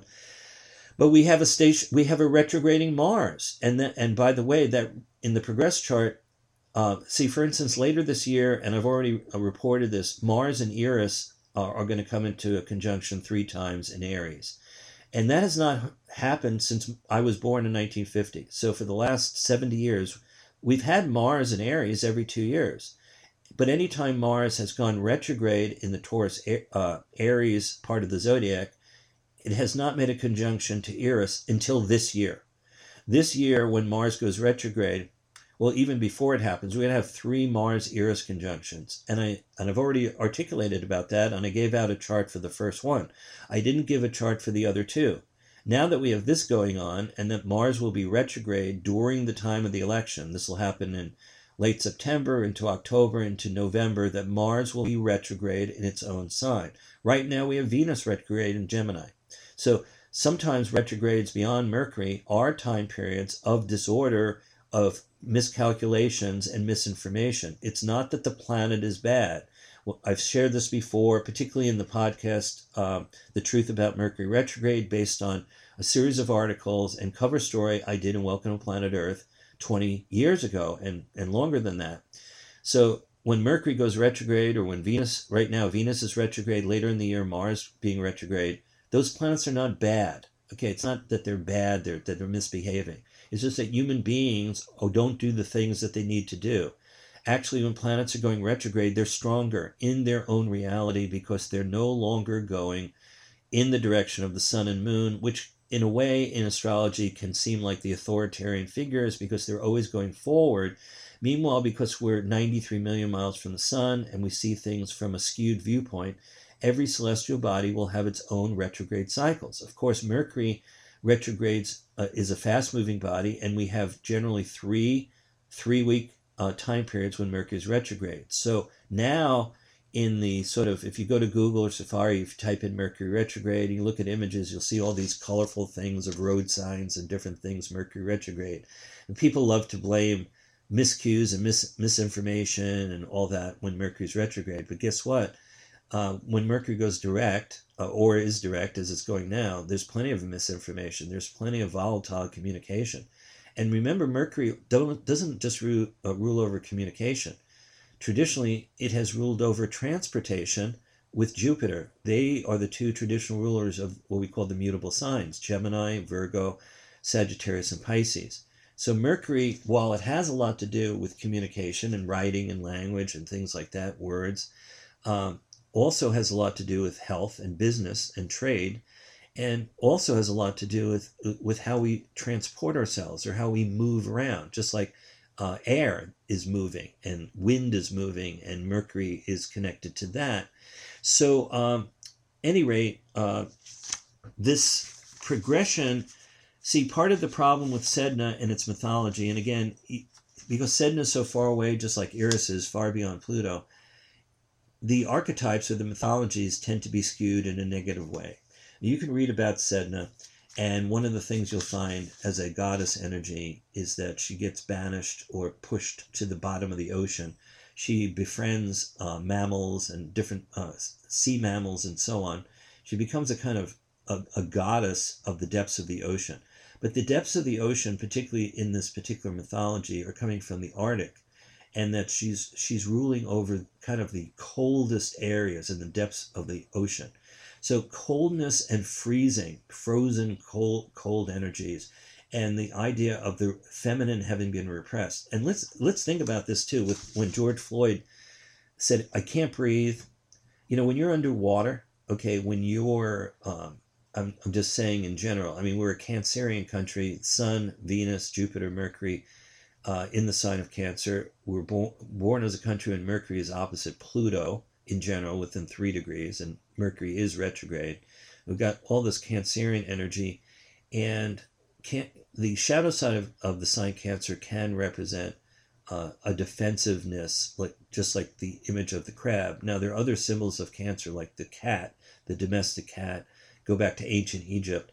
The cat is a very powerful symbol for Cancer, as well as the dog in Egyptian mythology. But the idea of the crab, of protecting sort of one's inner life and creating a shell of protection, is kind of like, in many ways, the police departments around the country, of how they've protected themselves and the legal system and the justice system and so on. So we have a person just like Eric Garner from Staten Island, who died in a similar way, I think it was about 6 years ago, and whose name is being evoked now because of what happened with George Floyd. I Can't Breathe. And I know tomorrow on CNN, there will be a show about black men in America, and it's called I Can't Breathe. So that's a plug for that. I think, I don't know the exact time, but if you, in fact, by the time this comes out, that'll already have appeared, but they tend to rerun things. So just know that later in the week to come or beyond that, it's called I Can't Breathe. It's probably at least an hour, maybe 2 hours, and it's on CNN. for those of you who want to see what they have to do, undoubtedly with interviews and what just happened and with what's been happening over the last several years. But the other thing was that we know that George Floyd, who is a very tall fellow, 6'7", I believe, was calling out for his mother, and apparently, maybe, I'm not sure about this 100% whether his mother is still living or not. I know he has many family members, and there have been pictures of them on TV or YouTube in different places. But he was calling out for his mother.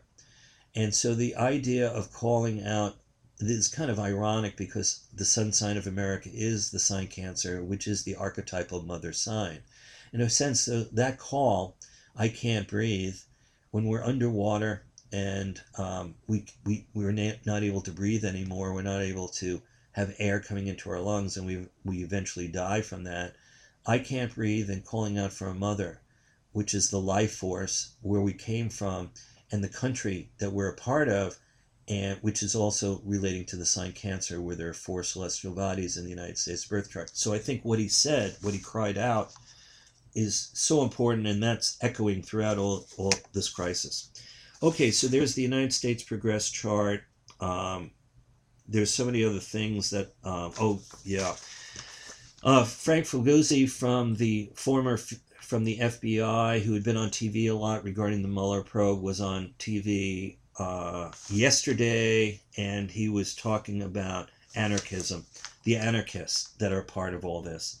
So that was there where he shared on the 11th hour about that, and the dangers of getting everything ratcheted up where the U.S. military, beyond the National Guard, could come in. So let's see, that's part of these notes. I can put that piece of paper aside. What I wanted to also mention on another piece of paper, and one of the magazines, I don't know if I'll show the cover, it's called What Flags Will Fly in the 1990s. Before the magazine that is part of this one about, well, it's called Justice in America, Is There Equality Under the Law? Gemini 1991, Welcome to Planet Earth. I'll be reading from that in the next magazine, so you can see the interesting cover story, the cover image that we created for that particular magazine from 29 years ago. I will be reading about that, but I'm also going to be reading from a year later, Gemini 1992, when the Rodney King verdict came in and what happened in Los Angeles. And I'm looking here at the cover. I think I'll run this also because it's a very evocative cover. Which flags will fly in the 1990s, the Aquarius 1990 issue, where we have a red, black, and green sort of combination flag, and under the red banner is, in big letters, revolution, under the black, in red letters, is anarchy, and under the green is peace in white letters. And although there is not an article just on that subject, in that edition, as I went back in time, I wrote about the rise of a playwright, which was Václav Havel becoming the Czech president because of the issues around the world, and also the death of a dictator, which was also very interesting, about Nicolae Ceausescu, the death of a dictator. So those appeared on pages 3 and 4. So I will actually run that cover story to show. The reason this is that I want you to see all this is that in astrology, we were already doing this, okay? What we're seeing is the latest upheaval. There's another magazine, which I don't know if I'll do the cover, but it appeared in Taurus 1991, also 29 years ago. It was actually a cover story about the Phantom of the Opera, a musical revelation of the Pluto-Persephone myth. However, in that edition, and it's interesting, did a profile of Robert De Niro at that time, and we know that Robert De Niro is one of the biggest persons who calls out the president as a lunatic. And I'll have more to say about lunacy and the president's birth chart. But I have an article about the Rodney King beating with that chart from March 3rd of 1991, from that edition. So the next part, I will be reading from those articles, as well as when I had my original birth name. I mentioned this before. I was born under the name Lawrence Lerner. I changed my name to Mark when I was at Findhorn. Has a lot to do with different things I was studying, to Mark. But when I was in college, when I was writing, I was under Larry, with my first name. So I may have my picture. You'll see me there as a almost 19-year-old. I don't know if I'll have this on Great Bear Enterprises with the other covers and so on, but that story is Malcolm X Life and Death, and I will also read from that. So we're going to keep going here, and then I'm going to go over these charts. That's the next group of things I want to do in this recording, and then part 2 will be reading from the astrology magazine of so many of the great astrologers. In this case, I'll be reading primarily my own articles, or pretty much all of my stuff. Nothing against the other astrologers, but many of those people, I don't even have permission to read from their stories, so I can only really read from my own. I took the step of running from Eleanor Bach and what she wrote in 2 of the podcasts because she passed away 25 years ago.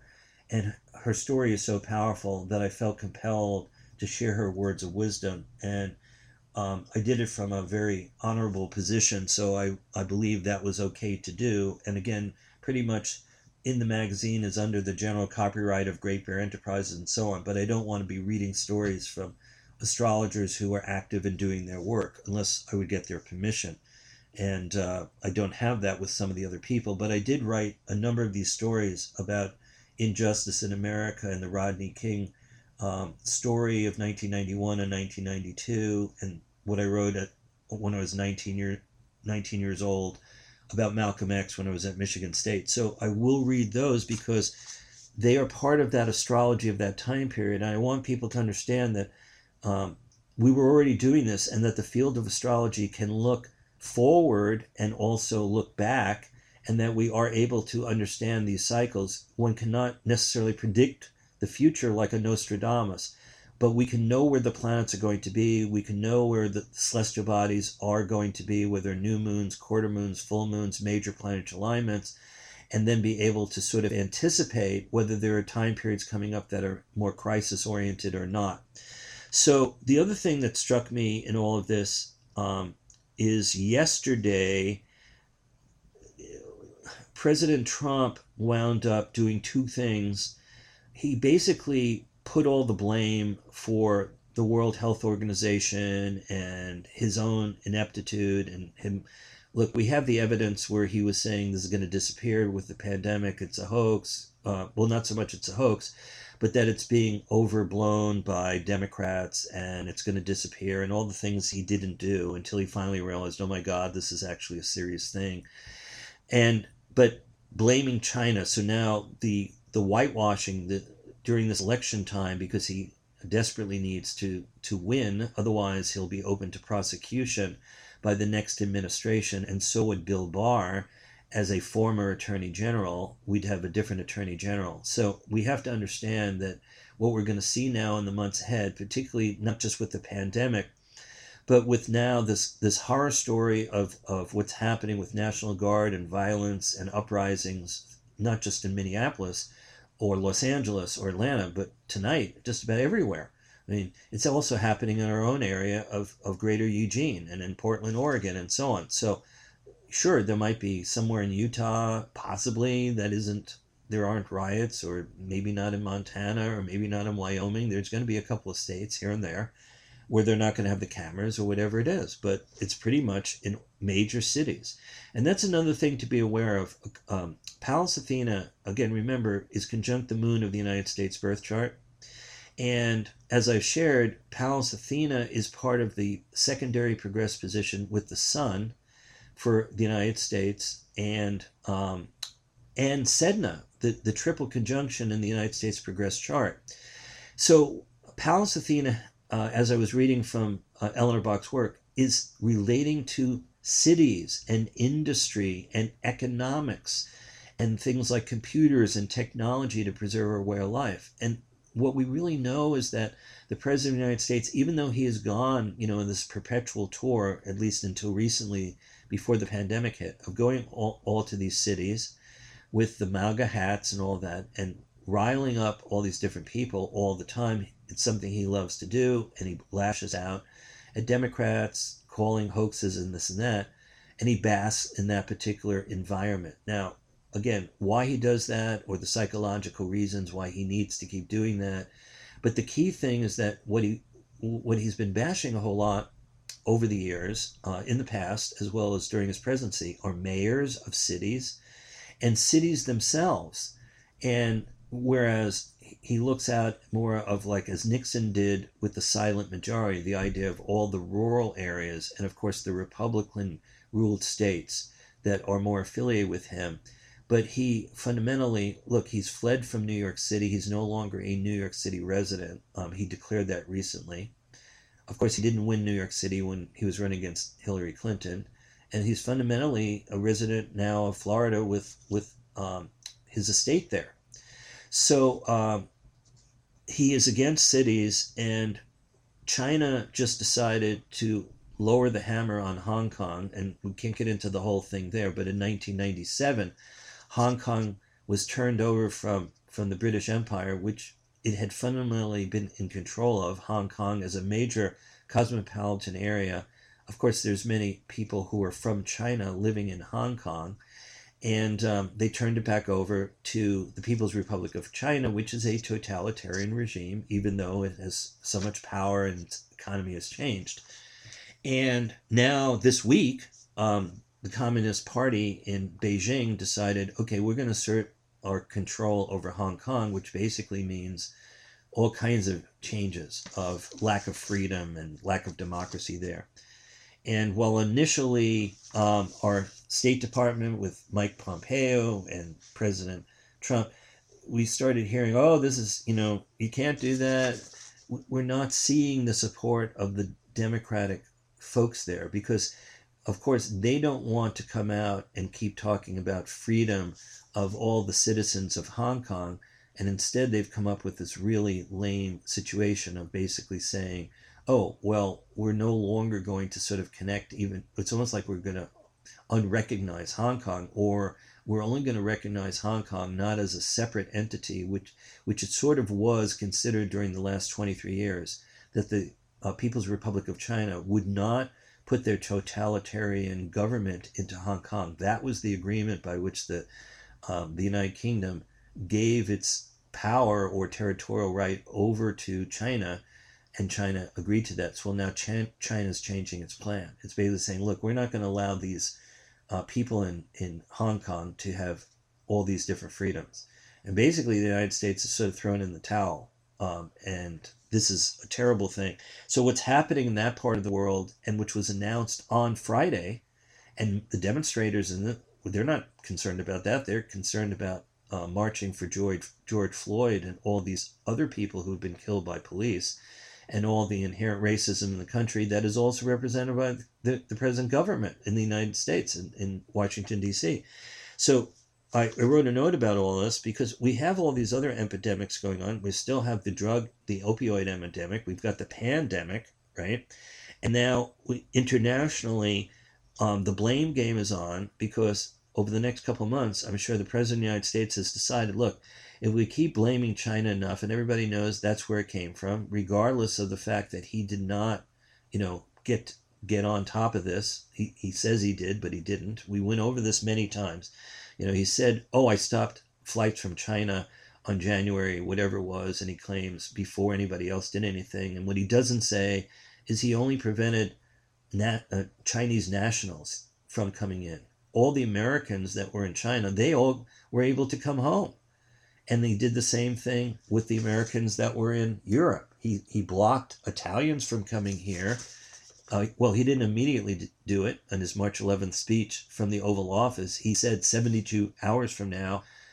And this was, again, a diss. He hated the fact that Europe had opened itself up to immigration, just as he's been using the border thing to prevent immigration from Mexico and Central America, claiming they're druggists, they're rapists, and so on. And that whole situation of children in cages and ICE and all these different organizations, that still hasn't ended. It's not as if just because it's not on the headlines, it doesn't mean that agents aren't going around and doing all those things, and that there's still all these crises going on. That's still happening. So at any rate, that whole story of what was happening in Washington, D.C. Regarding China of trying to get stern with China and blame them for everything, when we know that President Trump was calling, didn't do anything to protect America for 6 weeks. And the whole fight between the World Health Organization, the CDC, and now he wants, the other thing that he said on Friday was, we're not going to give any money at all to the World Health Organization. And part of the reason this is so ridiculous is, for another pandemic, or for solving this one, right, through eventually vaccinations, the world has got to do this together. So what's happening here is, the more, again, where he pulls away and blames China instead of trying to work things out, regardless of how it started in China, that we need to sort of work more fervently with the World Health Organization. So instead of blaming them for the World Health Organization is under China's dominance, which is what he was saying the other day, if we're going to solve the whole issue, we can't just have it America. And what he doesn't realize is, what if the vaccine that works comes out of England or France or Germany, or comes out of China? And then how's he going to walk back this whole situation? And, oh, yeah, well, we'll give money to the World Health Organization later. What is he going to do? Say, oh, now that you have the vaccine and we really need it. We don't know where the vaccine is going to come from. And, of course, we have the whole anti-vaccine movement. We've got that whole issue going on. Okay, well, there's probably a whole bunch of there's a couple more pieces of paper. I'm almost to the point where I can go over the charts, but I did want to say this, and I find this ironic. This is like staring us all in the face. What are Minneapolis and St. Paul called? They're called the Twin Cities. And they're the only place in the United States called the Twin Cities on that level, and that's where the Minnesota Twins baseball team plays. Well, while Gemini is not necessarily the sun sign of Minnesota as a state, okay, we'll go over the Minnesota chart in a moment, we have the President of the United States is a sun sign Gemini. We have Vice President Pence is a sun sign Gemini. William Barr is a sun sign Gemini. Giuliani, former mayor of New York, is a sun sign Gemini. There are so many different Geminis. Now, again, there are illustrious and amazing sun sign Geminis in the world. Men, women, children around the world. But when Gemini is negative, and we get plutocracy, and we get corruption, and we get the 1%, and we get white supremacy, and the whole history of America, then we get skewed misinformation, we get control, and we get a manipulation that is really dire. So I just thought it's ironic and shocking. Again, the Twin Cities. And again, let's not forget, there's only one sign of twins in the zodiac, even though Sagittarius is considered a double-bodied sign of a human being and a horse. And Pisces is not the fish, it's actually two fish entwined together, so a kind of double fish. But the twins, going back to ancient Rome, Romulus, Remus, the idea of the two brothers or two human beings tied together. So I don't think it's an accident, again, that we have president and vice president who are both Geminis. We're also entering the air age of Jupiter and Saturn conjunctions. Now, they will come together, as I've shared before, on December 21 in Aquarius. But then 60 years after, every 20 years is when Jupiter-Saturn conjunctions occur. This is a great mutation from Earth signs of Jupiter-Saturn, which started in 1841 through 2000, except for the aberration of 1980, where Jupiter-Saturn 3 times was in Libra. But otherwise, 1841, 1861, 1881, 1901, 1920, 21, 1940, 41, 1960, and 2000, Jupiter, Saturn, and Earth signs. Okay, so December 21, Jupiter and Saturn, 0 Aquarius. And then 20 years later, then 20 years after that, and so on, all the way into the 22nd century. For approximately 180 years, Jupiter and Saturn will be in air signs. The way I see this is we've had the first leadership. I mean, we had the first President Bush, Sun in Gemini, with Dan Quayle. Now, Dan Quayle was a sun sign Aquarius, so he was also an air sign, interestingly enough, just like Ronald Reagan was Sun in Aquarius. So we had Dan Quayle as a very inexperienced vice president under George Bush. He was a sun sign Aquarius. But the president, who only lasted one term, was a sun sign Gemini. With JFK, he's born with the sun in Gemini, and he chose Lyndon Johnson, who's born right on the cusp of Leo and Virgo, mostly Virgo. Don't have his chart right in front of me. So this is the third Gemini president we had, with a vice president who's also a sun in Gemini, and we don't know Mike Pence's birth time, but his moon could also be in Gemini.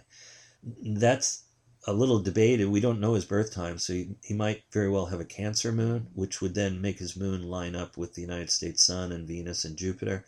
So unless somebody gets his birth time, and we know that it's accurate, but we do know that Mike Pence, like the president, is a Gemini sun.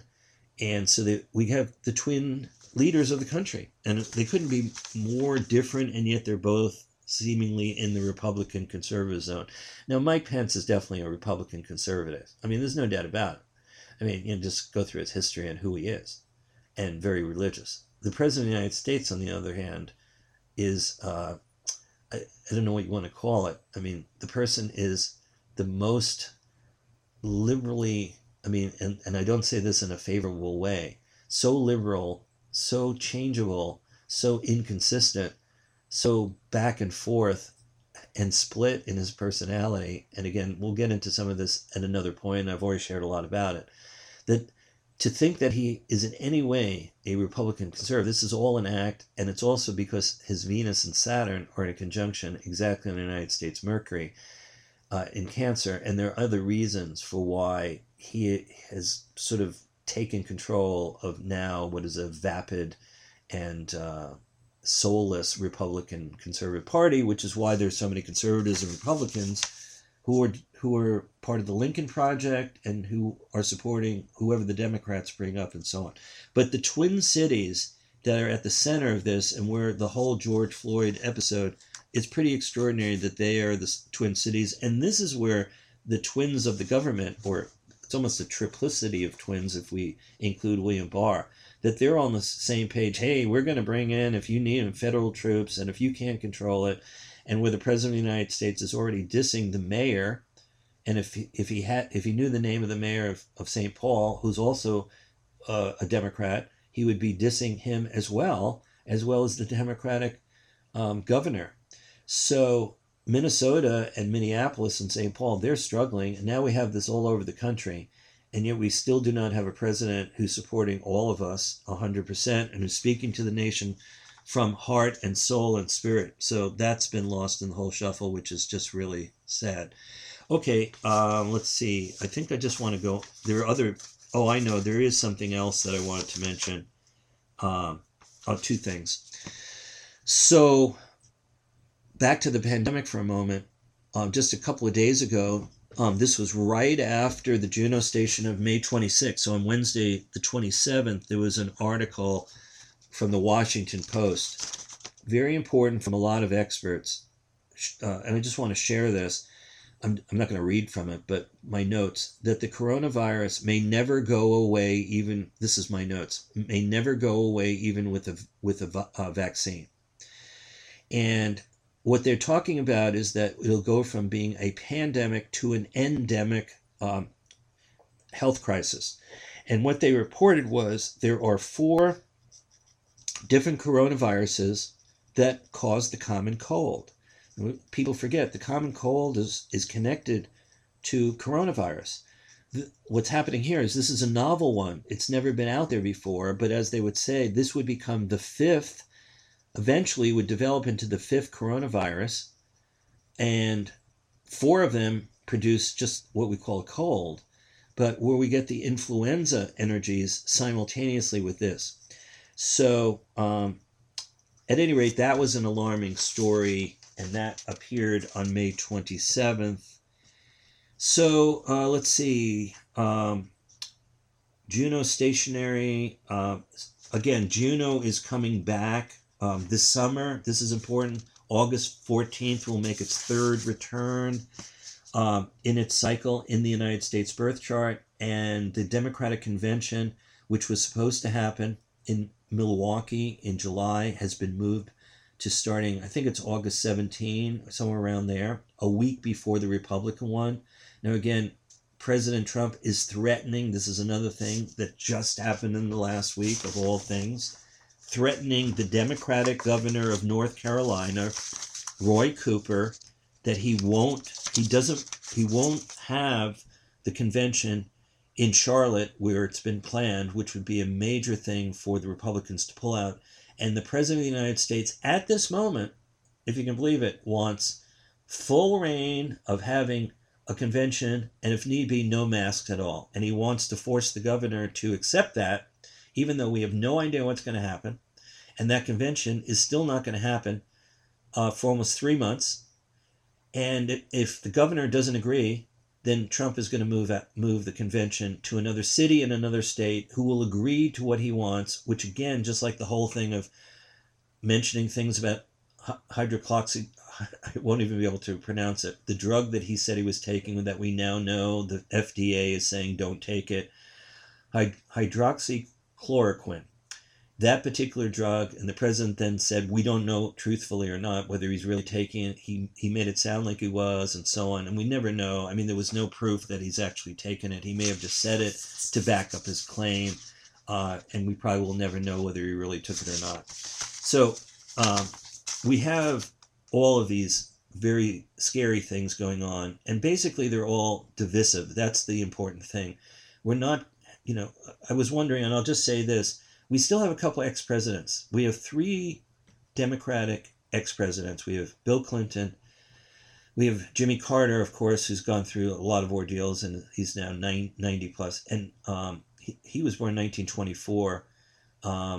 So he's up there. He's 96 years old, or 95, will be 96. And of course, we have George Bush, number 2. So we have President Obama. Then if we add on vice president, of course, even recently, I don't hear Vice President Biden saying anything in the last 24 hours. Where's he? I mean, or they're just not covering that.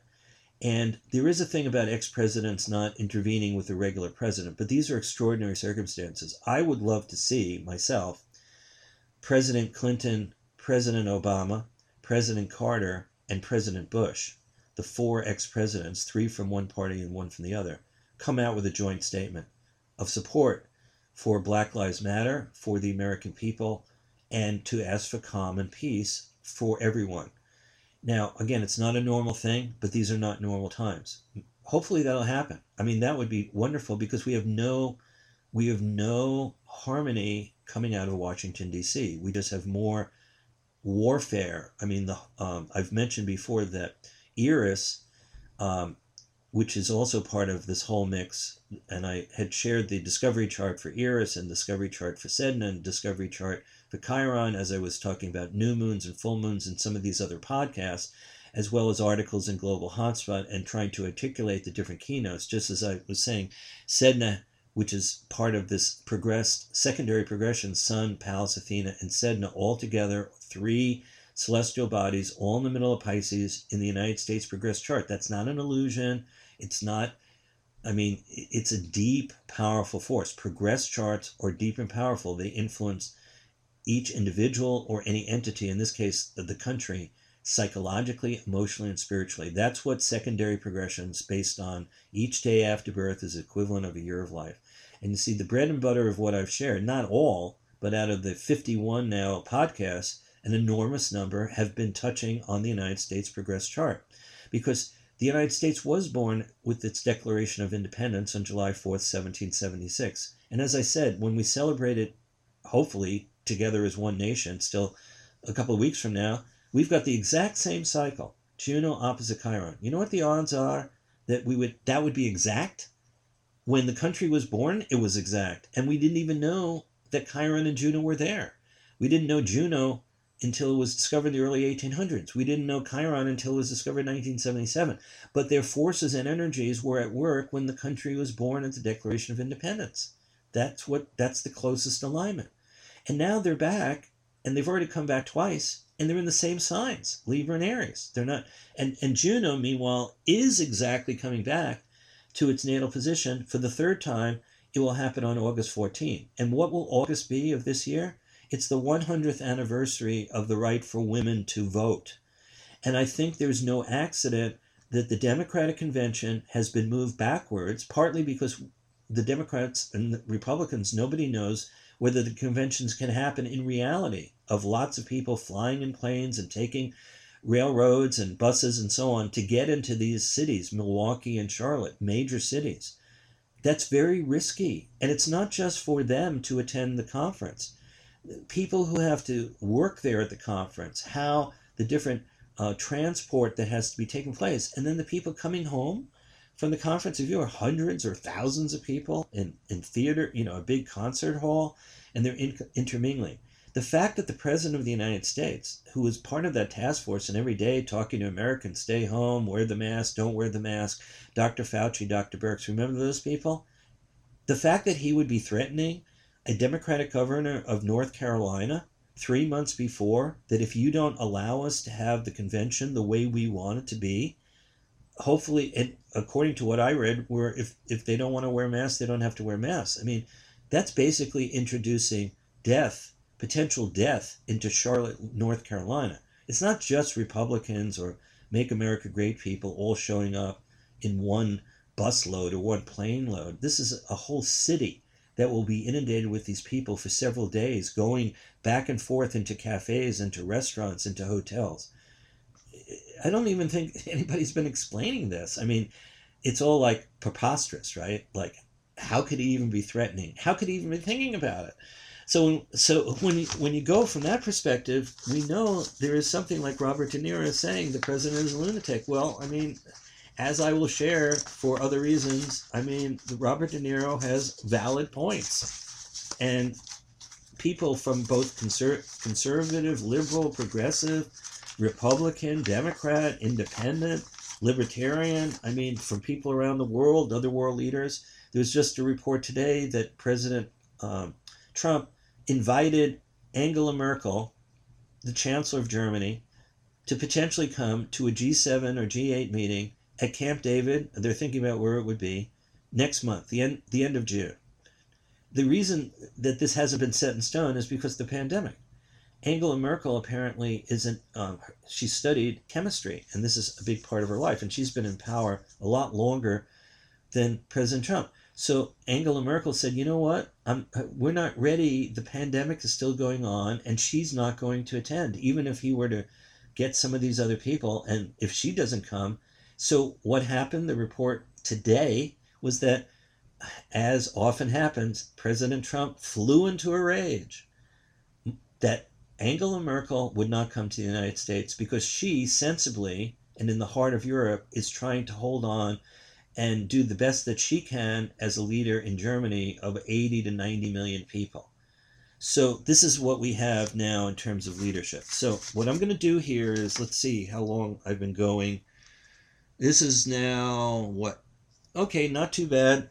I mean, it's not nearly as long as some of the other ones. And so I've been able to give you my notes, and I wish it were more organized. I've mentioned some of the cover stories. In the next one, I will read from, shall we say, Back to the Future, to show you that what the storylines, what was happening in the early 1990s. 29 years ago, for instance, the Gemini 1991 magazine cover, which is exactly 29 years ago. Well, where was Saturn? Back in Aquarius. Saturn has a cycle of 29 years. So Saturn, which is responsibility, hard work, determination, focus, and its shadow side, which can be fear and depression and worry and stress, about Aquarius: groups, organizations, universality, and the air we're breathing, that we're all breathing together. So Saturn can represent losing one's life because you don't have the air to breathe, and that groups and communities, particularly relating to Aquarius, are not recognized for their value and their worth, as well as the world community of nations. So by going back and sharing the fact that in our magazine, Welcome to Planet Earth, here was a story, about injustice. And again, part of the reasons why that was also the story about justice in America, which you'll see on the cover of that Gemini 1991 magazine, is that Gemini, in the United States birth chart, has the Mars and the Uranus in there. And the president at the time, 1991, was the second sun sign Gemini president, Bush, first Bush #1, who was president at that time. He was also the president when the Rodney King beating took place in Los Angeles in 1991, and when the verdict came in the following year, when military forces went in to quell disturbances in Los Angeles. Okay, so here's some brief things about these charts. Because of time, I may just give you some pointers now, and I'm going to go in order here. The first chart is I'm going to take a sip of water because I often forget to do that, so bear with me. What I'm going to do here is, let me explain this. Okay, May 25, George Floyd death. You'll see that chart, and it's listed as 9:25 p.m. Now, we know that the young girl who was 17 started filming, and I think she filmed 10 or 11 minutes. And it was earlier that George Floyd undoubtedly passed away. But what happened is that after they wouldn't let him up, and he wasn't breathing, very often as you watch, people could be not breathing. They still have not been legally declared dead yet, so they might go in an ambulance or EMTs and so on. What this chart, though, is for the official time that I saw listed, 9:25 p.m., which would have been Central Daylight Time, using Minneapolis, May 25, 2020. Now, his actual moment of death was probably before. This is when at least he was declared dead. But this is important. Here are the things that I want to mention in this chart as you look at it. And number one is the big thing. Look at Juno, the asteroid, which is the asterisk with the cross under it at 5+ of Libra. Now, it's by itself. And I was sharing recently this asteroid. If you use a chart with Sun, Moon, the 8 planets, the nodes, Chiron, and the 4 main asteroids, and you don't add other kinds of things like other centaur-like bodies, like there's Chariklo, Pholos, there's Damocles, there's all other asteroids now. A lot of astrologers working with the coronavirus. There's an asteroid called Wuhan, so a lot of people are putting everything into that, or primarily into that. I've focused a lot with the coronavirus on all the different celestial bodies, but also Sedna and Eris and Chiron in particular, and working with their discovery charts, but also Pallas Athena, because it has a lot to do with immunology and how strong or weak our immune systems are, and because the United States was born with the moon and Pallas Athena in conjunction. Juno, when it's positive, has a lot to do with peace and harmony and tranquility, particularly socially and in terms of relationship, to empower primary partnerships. It has a lot to do with beauty. It has a lot to do with love and romantic feelings, and again, adornment and looking beautiful and feeling good about who we are, particularly in our relationships. But the shadow side of Juno, again, Eleanor Bach has indicated Juno, when angry or negative or dismissed or belittled, because it is the smallest of the first 4 asteroids discovered, so it's the smallest. And as Eleanor Bach would explain, just like Jupiter is the largest planet and represents bigness, Juno, as the smallest asteroid, represents smallness, but that smallness and little things can be just as significant as big things. So just because something is big and huge, like the president always saying it'll be big and it's huge, that's because he has Jupiter in Libra and it's stationary and not moving. The President of the United States also has Neptune stationary, not moving, and Chiron stationary, not moving. So he has 3 celestial bodies stationary, which is, I've seen other charts with 3 stationary bodies. I've never seen 4. Usually most people don't have any. Okay, like President Kennedy had 2, Mercury and Uranus. Not every president has a stationary body. As I said earlier, the United States, using all these celestial bodies, has only 1 in its Ceres, the largest asteroid, which is literally now returning and will return 3 times in Pisces this year. So what's clear in this chart, even if George Floyd was died, we don't know. We know he is 46 years old. I couldn't find his birth date yet. Maybe that just will surface sometime in the future. If it does, obviously his birth chart will show major transits and progressions and things going on. We may not ever know his birth time unless his family forwards that. So I doubt whether that's going to easily come out. Who knows? I mean, hopefully it will. But it said that he's 46 years old, and I did go back 46 years in general to see, again, there was no month given. He was either born somewhere in 1973 or early 1974, according to that age. And so outer planet positions of Jupiter, Saturn, Uranus, Neptune, Pluto, Chiron, and so on in 1973-74 would hold true because he's 46 years old. But this is for his death chart. And by the way, I've studying JFK's assassination chart and the death of so many famous individuals, if we have an exact time.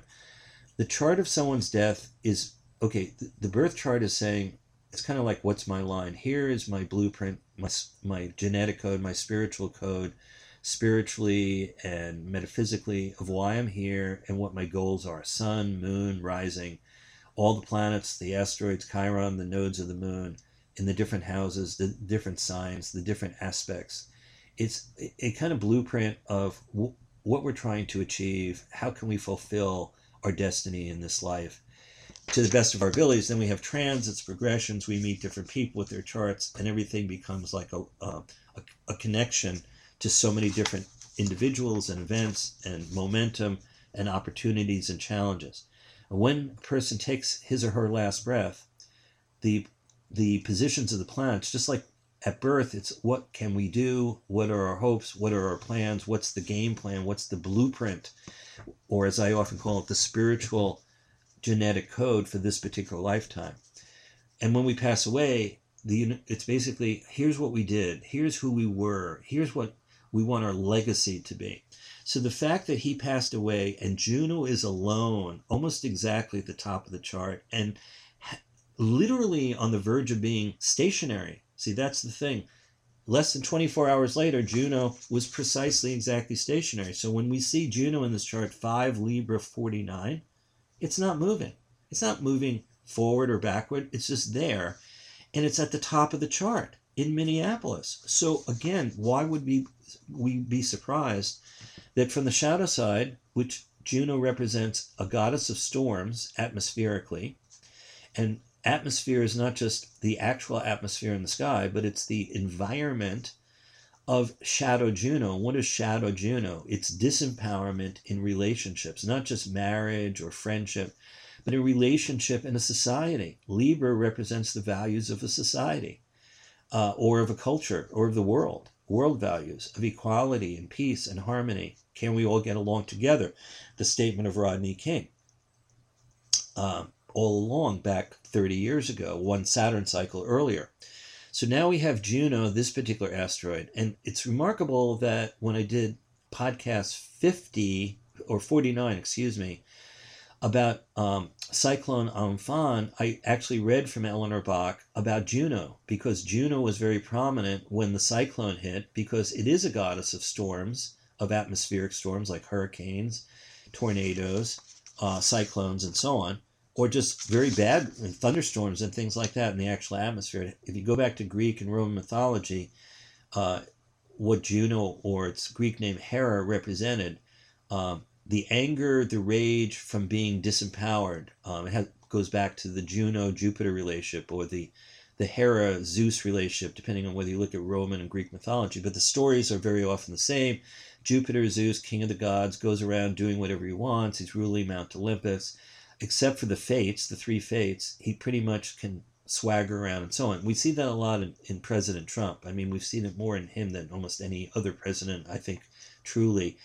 So aside from the President of the United States being part of the plutocracy and having a very strong Pluto and a strong Neptune and Chiron with its shadow sides more than its favorable sides for sure, we also see a shadow side of Jupiter. And when the president says it'll be huge, it'll be big, it'll be the biggest thing, we have the biggest crowds, it'll be the biggest weapon, every time he says big or huge, that's his Jupiter talking. And so it's not that hard, as when you're an astrologer, to understand what words and what phrases relate to what planet and what alignment. So the most amazing thing about this chart and George Floyd's death as a cry for help is that through Juno at the top of the chart not moving, and the shadow side of Juno representing disempowerment, or a feeling that a person or a group of people feel belittled, and disempowered, and the rage and the anger that comes up there. So that is very significant. We also see Sagittarius rising. That's the rising sign we use for the United States from Welcome to Planet Earth and all the research we've done. There are other astrologers who don't use that rising sign. Most professional astrologers do use July 4th, 1776. Some don't for various reasons, and that's not an argument at this point. Nevertheless, look at the moon in the 8th house, 14 plus of Cancer at the time he died. And when the events were taking place, which started around 8 o'clock or so, the moon would have been 13 plus of Cancer, which is exactly the sun degree of the United States chart. 14 plus of Cancer is exactly squaring the United States Saturn from July 4th, 1776 at 14 plus of Libra. We also see Mercury and Vesta in the 7th house. You'll see Mercury with Vesta. Vesta looks like a little flame with two V's. They're both at 26 plus of Gemini within 5 minutes of arc. Mercury has to do with air and communication and language. Vesta has to do with safety and security. I mean, Vesta has some other meanings, investment, insurance. Vesta has a lot to do with sisterhood and brotherhood, and it also rules over police departments and the FBI, an organization. So Mercury exactly with Vesta, 5 minutes, that's 1/12 of 1 degree of the zodiac in the 7th house of relationship. That's an extraordinary alignment. Again, you'll see Venus over there retrograde in the 7th house. On the bottom, in the 3rd house, you'll see the Mars-Ceres conjunction that I was talking about that actually occurred a degree earlier on Sunday, the day before, about 36 hours before this happened. Mars and Ceres came together. But keep in mind, Ceres has a 4-year cycle through the zodiac, approximately 4 to 5 years, 4 plus years. Mars takes 2 years. So Mars and Ceres are not always hanging around together. Well, there they are. And Mars is actually on the United States Ceres. Ceres is about to return. We know that Ceres returns for the USA 3 days after George Floyd's death. So there, again, another cry for help, water. I can't breathe. When people are submerged, they can't breathe. In this case, he was under the knee. His neck was under the knee. The police officers and the other ones staying by, they were like the pressure of, when people have bends in water, if you go down in the ocean, like in submarines or bathyspheres and so on, you can't just come up. If you're down there, you could die, your lungs would collapse and so on. There's got to be a gradual movement from the depths of the ocean upward. And of course, just being able to breathe underwater, when people swimming, even learning to swim, this is kind of a great fear that if you dive into water, there's a lot of people who are afraid of water and things like that. So we've got Mars conjunct Ceres in Pisces at Ceres' natal placement for the United States. So we've got that going on there. There's a bunch of other things. Eris at 24 plus of Aries, you'll see ERI in the 4th house. If you look at Pluto in the 2nd house, the planet of the underworld and extremes, the plutocracy, 24 plus a Capricorn. That's an ongoing square that's happening throughout the whole year, back and forward. You'll also see the nodes of the moon, the horseshoe figures in houses 7 and 1, 0 plus of Cancer, 0 plus Capricorn. So the nodes are changing. We're in the process this spring where the nodes that have been in Cancer, Capricorn, water and earth are shifting into Gemini and Sagittarius for the next year and a half or so. So in the process of that's happening, the north node is moving into 30 degrees of Gemini, the south node into 30 degrees of Sagittarius.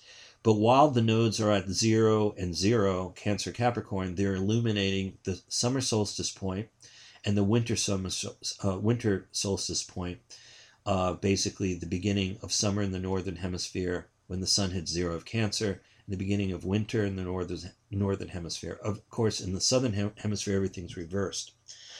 And also notice that the moon is in the 8th house of the chart at the exact time of the death, at least recorded by the health department. The moon is exactly 150 degrees to the ascendant. So we've got moon at 14 plus a Cancer at the exact recorded time of his passing, and 14 plus Sagittarius on the ascendant. And notice that's the 150-degree aspect. And again, someone calling out, I can't breathe.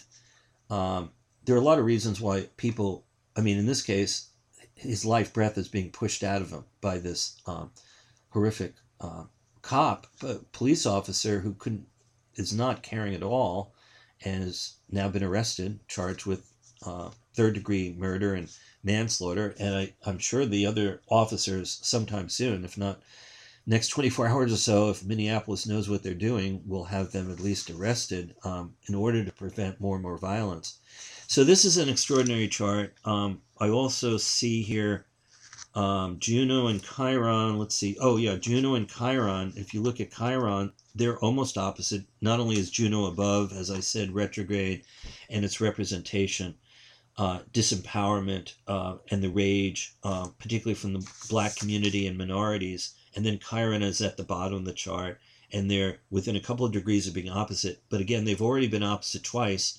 They're opposite exactly when the United States was born, and they'll be exactly opposite on July 4th.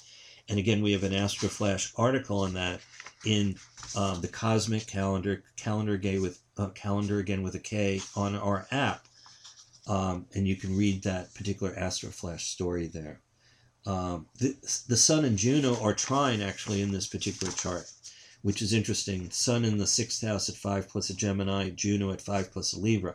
In this case, that would be more of a positive expression, at least, of the community to honor George Floyd, the solar life force of so many people coming together, the masses, the enormous numbers of people, and the illumination, the enlightenment of the Juno principle. In this case, coming from a trine.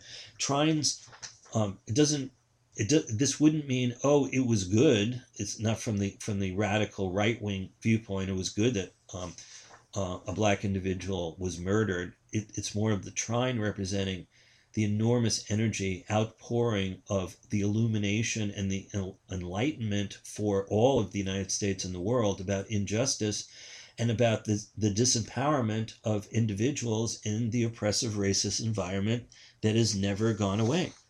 Now, I don't have a lot of things to talk about with the Juno Station Direct chart, but it is for May 26, 2020. It's a chart you can study on your own, but look again, for using Washington, D.C., again, the time is exact for Washington, D.C. of Juno having no motion at all and shifting from retrograde to direct. And again, what do we see? Juno up at the top of the chart. It's elevated in Washington, D.C., and what this also means, by the way, is Washington, D.C. is Eastern time. So what we have still, it's earlier, it's earlier in the Central time zone. So at 10:45 on Tuesday night, May 26, when Juno had no motion at all, it was 9:45 in the evening in the Central time zone. It was 8:45 in the evening.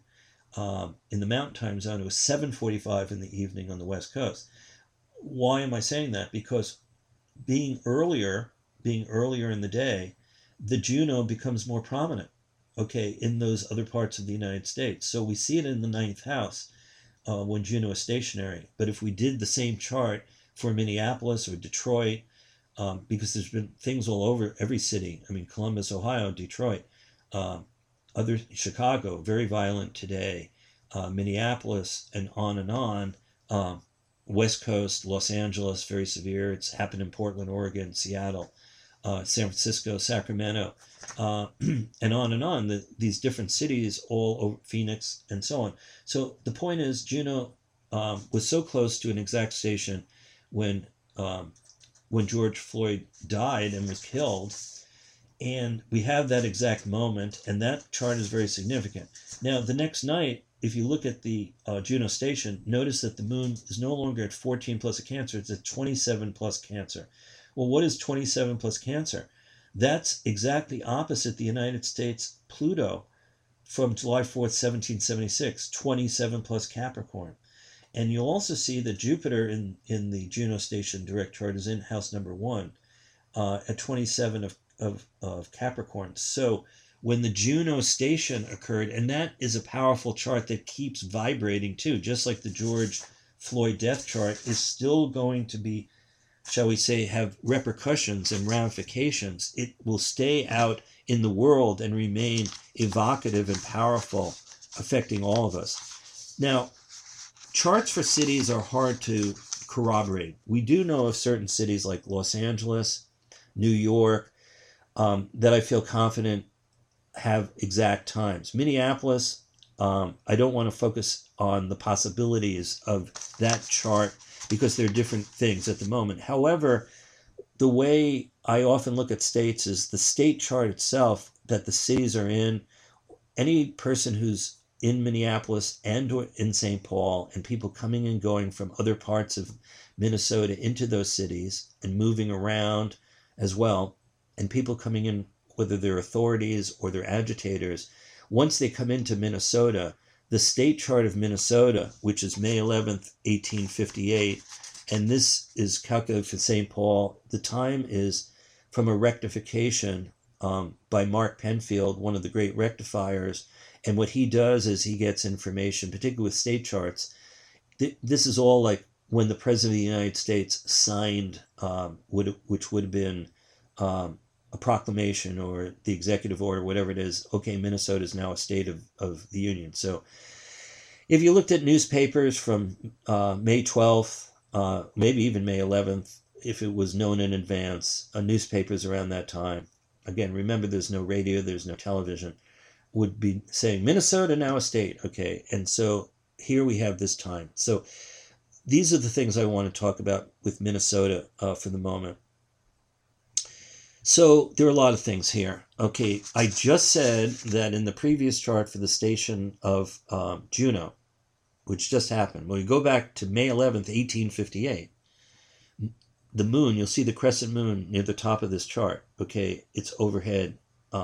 By the way, anytime the moon is overhead, the moon has a lot to do with the public and masses.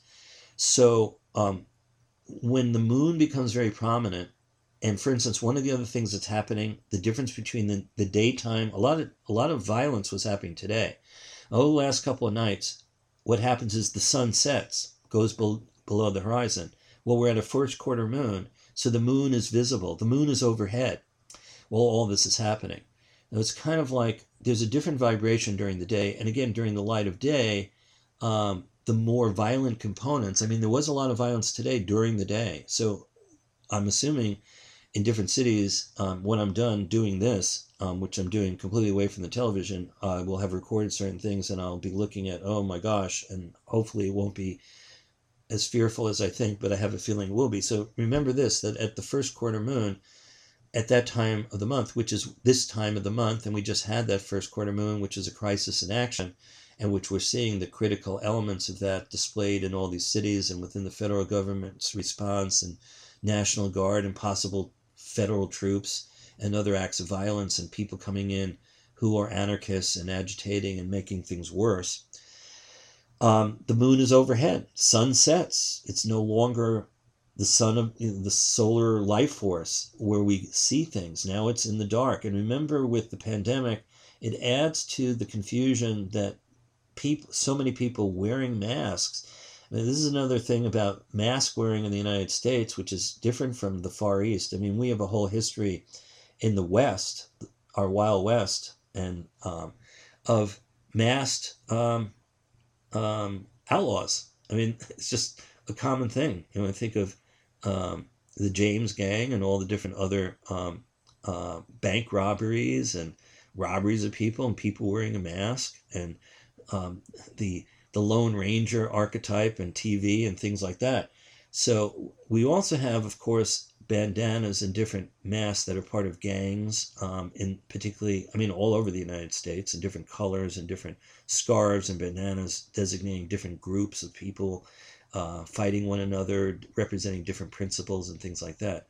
So when the whole process of wearing a mask came up, even though it was so prominent in China and Hong Kong and South Korea, and they take kind of naturally to that, they don't have the Wild West scenario, that the same kind of thing with bank robbers and wearing masks. I'm not saying that Chinese bank robbers and Hong Kong bank robbers and robbers in South Korea or the Philippines or in Thailand, that they wouldn't wear a mask. Of course, different kinds of masks. But initially, there was a lot of resistance, particularly in the Black community and Hispanic community, to wearing a mask because of police violence and being separated out because they're Black or a minority in the first place, and then the whole trepidation of potentially wearing a mask and having some terrible thing with an encounter with a police officer or whoever it is who thinks that you're a robber or something else. So initially, when the Surgeon General, who's Black himself, originally he said, no, don't wear a mask because we wanted the mask for health officials. And then when the CDC changed its view and they were looking at everything, suddenly, yeah, you have to wear a mask and you need to wear a mask to protect yourself and as a statement for social distancing and to protect other people, that we're all in this together. Now, of course, with so many different people recently, last weekend, with that 3-day Memorial Weekend, we see all these people frolicking around, going to pools, going to beaches, not wearing a mask, thinking, oh, well, the President of the United States doesn't have to wear a mask, I don't have to wear a mask. And I reported that the last time.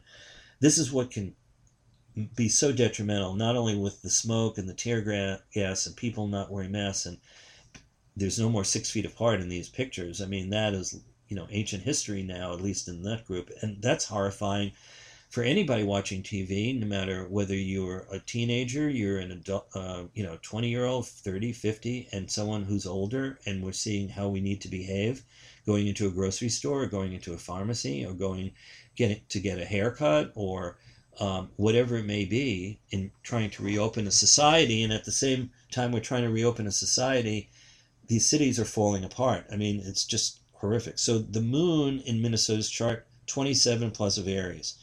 And what is it? It's exactly opposite Vesta at the bottom of the chart, 27 plus Libra. This is the permanent chart of Minnesota. And that means that the United States Pluto is 27 plus a Capricorn.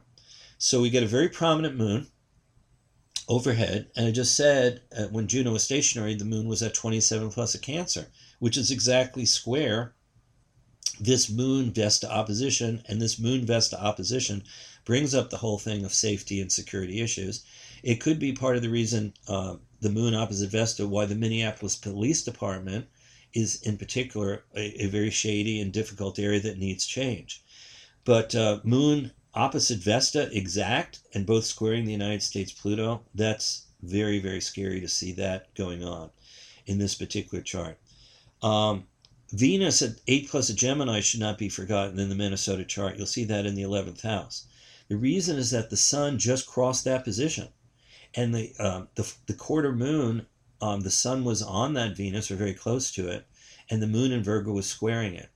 So the sun was illuminating Venus and Gemini, which is the duality principle, Venus representing peace and harmony and friendship, and the fact that that's in the Gemini sign. Now, esoterically, in esoteric astrology, Venus is considered the soul ruler of Gemini, soul, S-O-U-L. So Gemini can be a great position for Venus. And we see a lot of really conscientious people like the mayor of Minneapolis, the mayor of St. Paul, one white, one Black.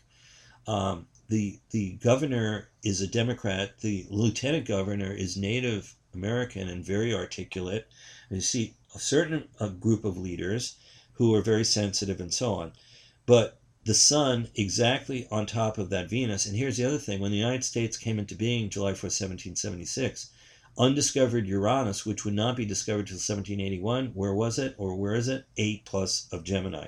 And that's almost exact.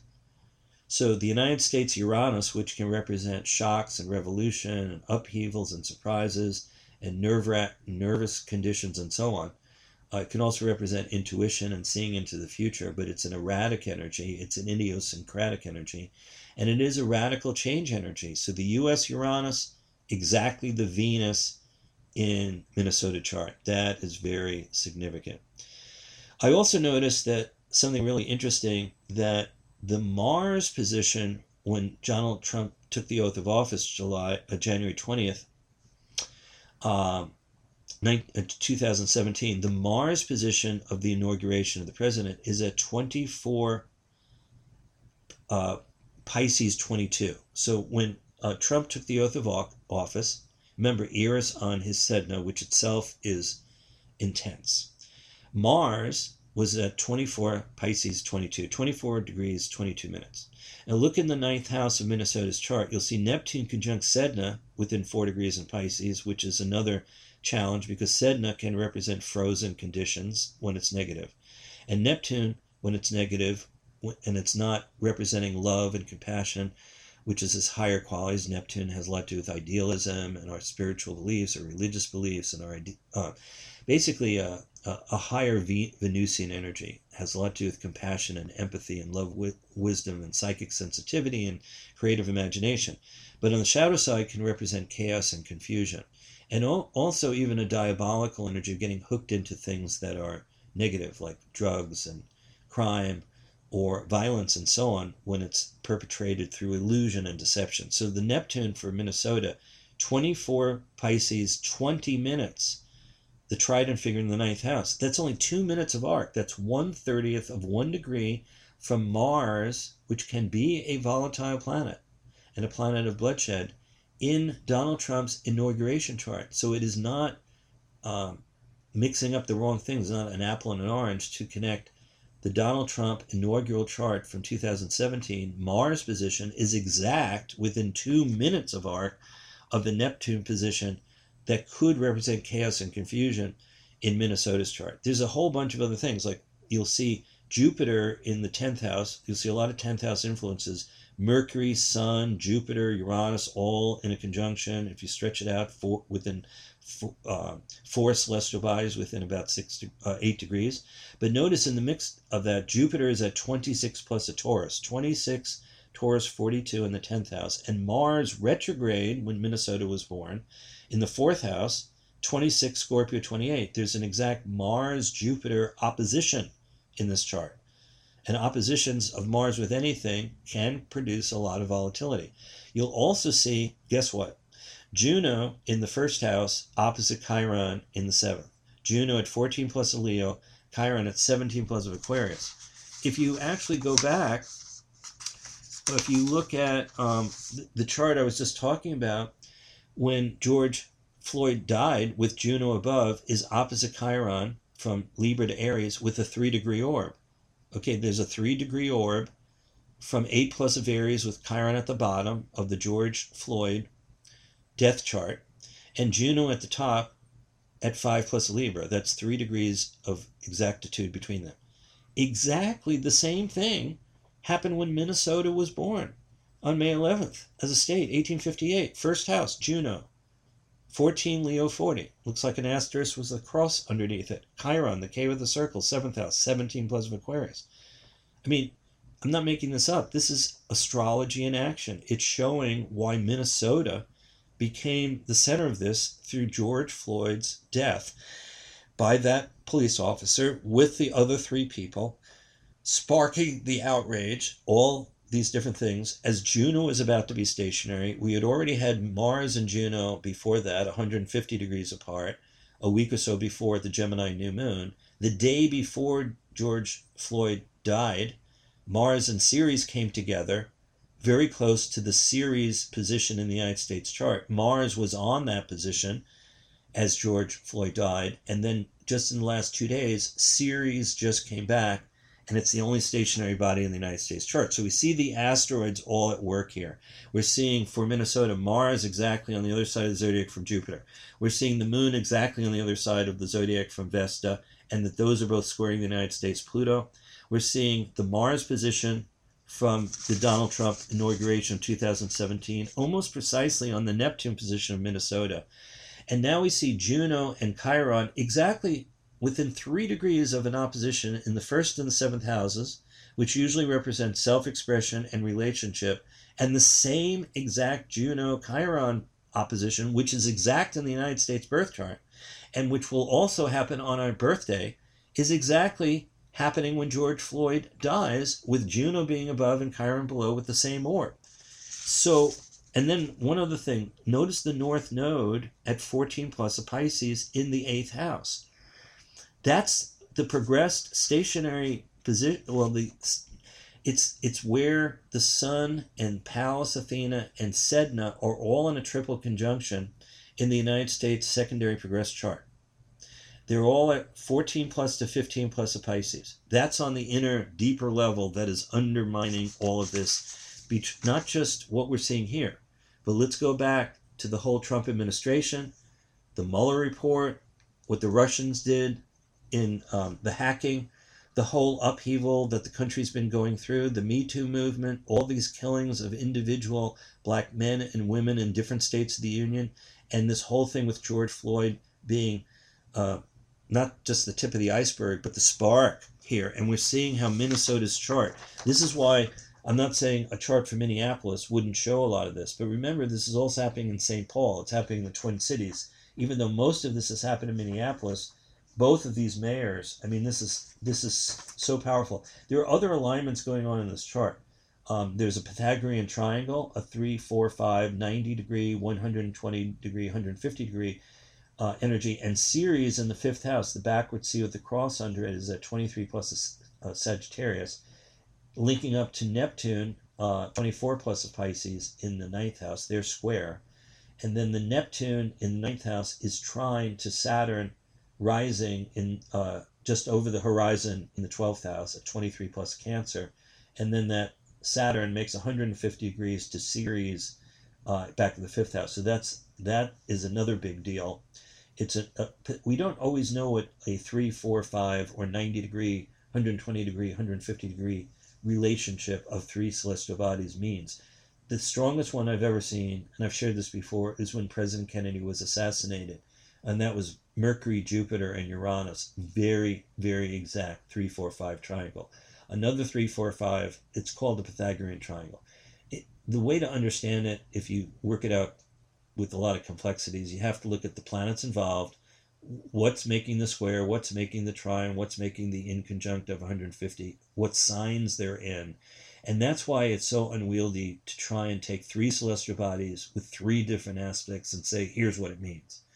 So it will have multiple levels of interpretation. So I think, there's probably other things in this chart. I'm looking at my notes, and I'm sure I'd find some other things. But let's finish up here with the two cycles. The first quarter phase. Okay, you'll see that chart for May 29, 2020. And again, I did this for Washington, D.C., because it's a nation capital. But again, you're seeing Juno up there and elevated. If we move the chart to Minneapolis or to other cities, we would see how the first quarter moon, which just happened last night when things were building up, became more and more violent, undoubtedly due to outside elements, people who could be prosecuted for moving across state lines to induce a riot. This is part of the laws on the books. If different officials can locate people and they find paperwork or they find agendas or things on their cell phones, hey, we're gonna cross over, we're all meeting in Wisconsin, we're all meeting, here or there or whatever. Not that people would be usually that foolish enough to put things on a cell phone, but you never know. Somebody might spill the beans to get a lesser sentence and so on. They're part of a group of people that came in from many states away to be part of Minneapolis, or whatever just happened today and yesterday in Atlanta, Chicago, New York, Los Angeles, Denver, Detroit, Boston, so many different places, Portland, Sacramento. I'm concerned about what's going to happen when I end. I almost feel this is a safety zone just doing this because I'm in another room and I'm not watching TV and I see, let's see, so this is about 2.5 hours, maybe a little bit more, and I'm almost done. But get this. Okay, first quarter moon phase. Again, this is an exact time. This is not approximate. 11:31 exactly at p.m. yesterday, Washington, D.C., May 29. Look what's going on here. Pluto is on the ascendant. Pluto, planet of the underworld, planet of extremes, the plutocracy again. A police department, particularly this officer, had 18 citations over a long period of time, and he wasn't removed. And we see Pluto exactly on the ascendant. So that's a big thing. But again, what's kind of scary, at a first quarter moon, the sun and the moon are at right angles. So you look in the 5th house of this chart, you'll see sun, 9 degrees and 12 minutes, 9 degrees of Gemini and 12 minutes of Arc. So in exact first quarter, the moon has got to be exactly, precisely square, 90 degrees, not approximately, not within degree, a minute or 2 minutes. It's exact. You look in the 8th house, 9, Virgo 12. Now again, it's in the 8th house. So this is very interesting that the moon, which represents the public, at the first quarter moon, which is the main solar lunar cycle right now. I mean, the last new moon was a week ago. It's influential. Every new moon stays in effect at least for 29 days till the cycle ends. But before you get to the full moon, and we'll get to that in a moment, which is the full expression of the new moon, between new moon and full moon, you got a quarter moon. It happens halfway between it, 7 days later approximately. What I'm saying, and what I've seen in doing thousands of charts for people, for world leaders, for communities, for states, for events, whatever it is that if people start something, or an event happens at a quarter moon, first quarter or last quarter, one of the problems is that regardless of what else is happening, the sun and moon are locked into a square.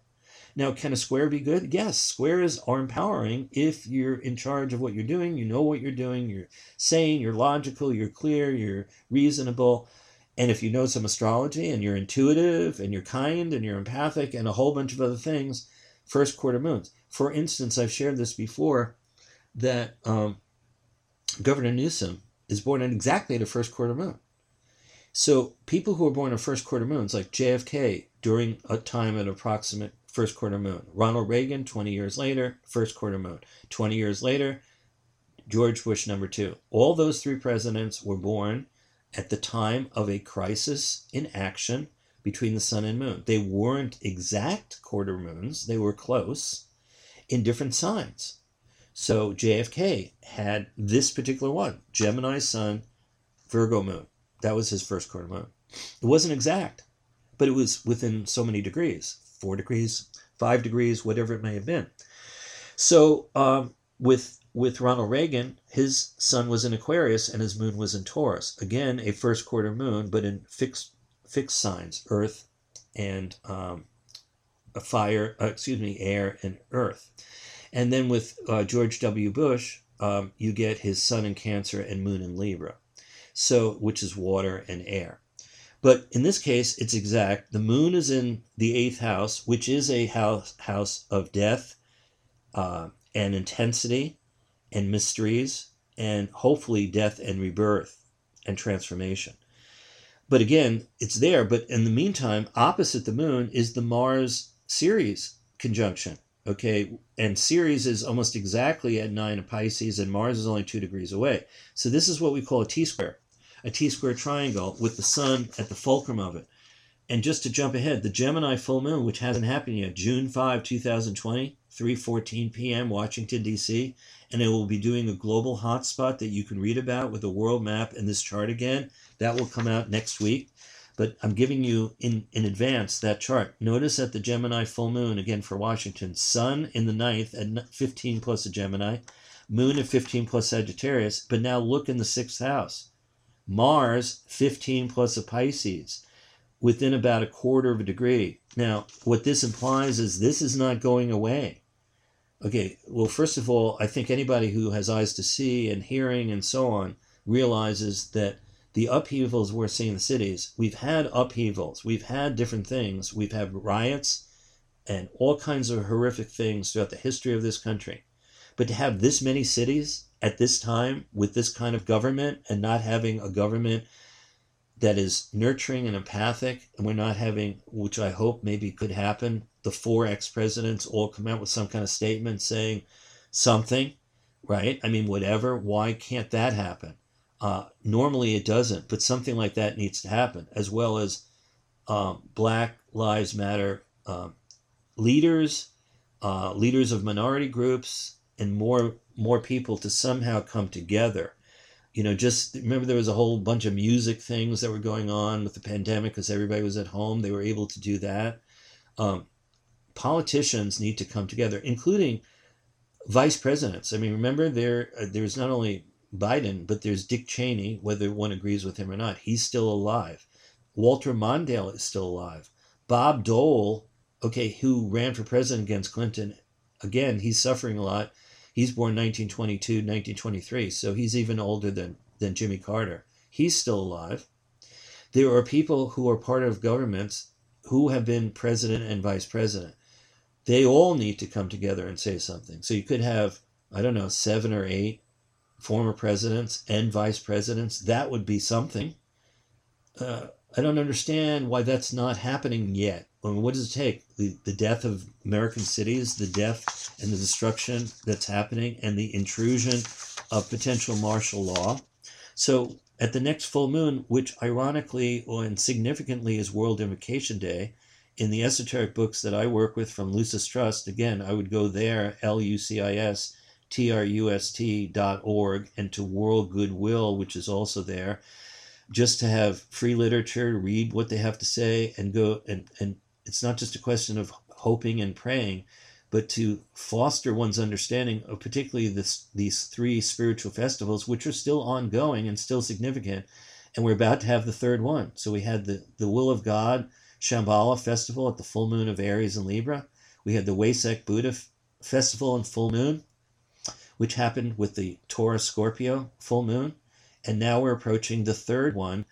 And here we have, it's supposed to be a festival of humanity. Well, look what's happening here in the United States. And let's not forget that the President of the United States and the Vice President and William Barr are all Geminis.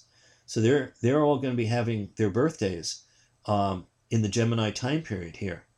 And this is a sad situation that's going on, that the leadership in Washington are fostering divisions or talking about force when there should be peace and harmony. And at the very least, this president, I mean, it would change so much. Can you imagine this president contacting President Obama and President Clinton and President Carter and President Bush and all coming together, what that would be? I cannot imagine this president ever doing that. But I'm sure there are people who would love to see that, left, right, center, and spiritual groups. It's got to come. There's got to be a political group aside from police and people who are rioting and people who are angry and frustrated at what is going on here. So the first quarter moon, I could go more into that, but I think I've shared everything I need to share. I mean, for the moment, there are many other positions in the first quarter moon chart, undoubtedly. But the key thing is that there's a T-square. The sun and moon are square, and that's the first quarter. And Juno is visible and up, and the moon is in the 8th house. And that is true when we look at, like, in other words, 11:31 p.m. East Coast time last night is 10:31 Central time. It's 9:31 Mountain time, and it's 8:31 in the evening Pacific time. And during all those times, the moon was elevated, Juno was elevated, and not only were the sun and moon square, but Mars and Ceres opposite were creating a T-square, making the whole thing far more volatile because of the involvement of Mars, and Ceres being the Earth Mother and the nurturing element being accosted in a sense by Mars, being opposite to the moon and being squared to the sun. And so on June 5th, a week from this past Friday, and only, six or so days from now, in Washington, the sun will be at 15 plus a Gemini, opposite the moon at 15 plus Sagittarius, and Mars will be at 15 plus Pisces. And that's exact, that's almost exact. And it gives me a chill, a negative chill, whenever I know that there's something coming these days. Something comes through me because it's the power of astrology. And there's an old saying in astrology, forewarned is forearmed. That is World Invocation Day and Festival of Humanity, Festival of the Christ. You can read more about this festival and the others by going to lucistrust.org. They have a brochure about the 3 spiritual festivals. There's around the world, there's meditation work that'll be the night before and all of that day. And this will be a heavy-duty time for meditating for peace and harmony. And who knows where America's going to be between now and then. At any rate, in this particular full moon chart, notice that Juno, which is going direct, is the lone celestial body in Libra near the horizon. The rising degree for that full moon in Washington, 13 of Libra, is square to the United States sun from July 4th, 1776. It's also close to a conjunction of the United States Saturn. And one of the things that's really interesting is that when Pearl Harbor happened, I know this is a stretch maybe for some of you. But when Pearl Harbor happened, there was also energy right at the same point of 15 plus Sagittarius and Gemini. If memory serves correct, what happened in Pearl Harbor was the sun was at 15 plus Sagittarius, where the moon will be at this Gemini full moon. And Jupiter retrograde was exactly opposite, which represented sun opposite Jupiter. That only happens one time a year. Whenever sun opposes Jupiter, which happens every year, Jupiter's retrograde. So I just happened to see that, and this is interesting because the sun and moon will be opposite from the 9th to the 3rd house. And what this also means is that not only is sun, moon opposite and squaring Mars, not only this is true here, this is true all over the world. Okay, it's going to be in different houses, but sun at 15 plus Gemini, moon at 15 plus Sagittarius, Mars 15 plus Pisces, that T-square with Mars at the center. And remember, Mars can be leadership, it can be courage, it can be passion that's directed, particularly through Pisces, in a sensitive, empathic, harmonious way. Or it's going to be violence and inflammatory behavior, and also martial, bloodshed, or movements that we don't want to see, warlike movements and things like that. I have a couple of the notes here on that day. More will be shared in Global Hotspots about this. On that Gemini full moon day, June 5th, remember, Festival of Humanity, the Festival of the Christ, representing love and wisdom through humanity and through what we call the spiritual hierarchy and Shambhala, the higher levels of leadership and love and wisdom and the will to good on planet Earth. Venus and Pluto will be in a contraparallel, similar to a polarity on that full moon. Mercury and Uranus are going to be sextile or 60 degrees apart. That's harmonious. Mercury near the top of the chart at 9 of Cancer, Uranus in the 7th house at 8 of Taurus. That's a positive relationship. But Mercury will also be coming from a square to Chiron. You'll see Chiron in the full moon chart for Washington, D.C., 8 plus of Aries, the K with the circle in the 6th house, and Mercury toward the top. There will be square. And Chiron can represent the twilight zone of strange timing, and we're all thrown out of our normal time. It can also represent wounds or the healing of wounds. And remember, the pandemic is still happening.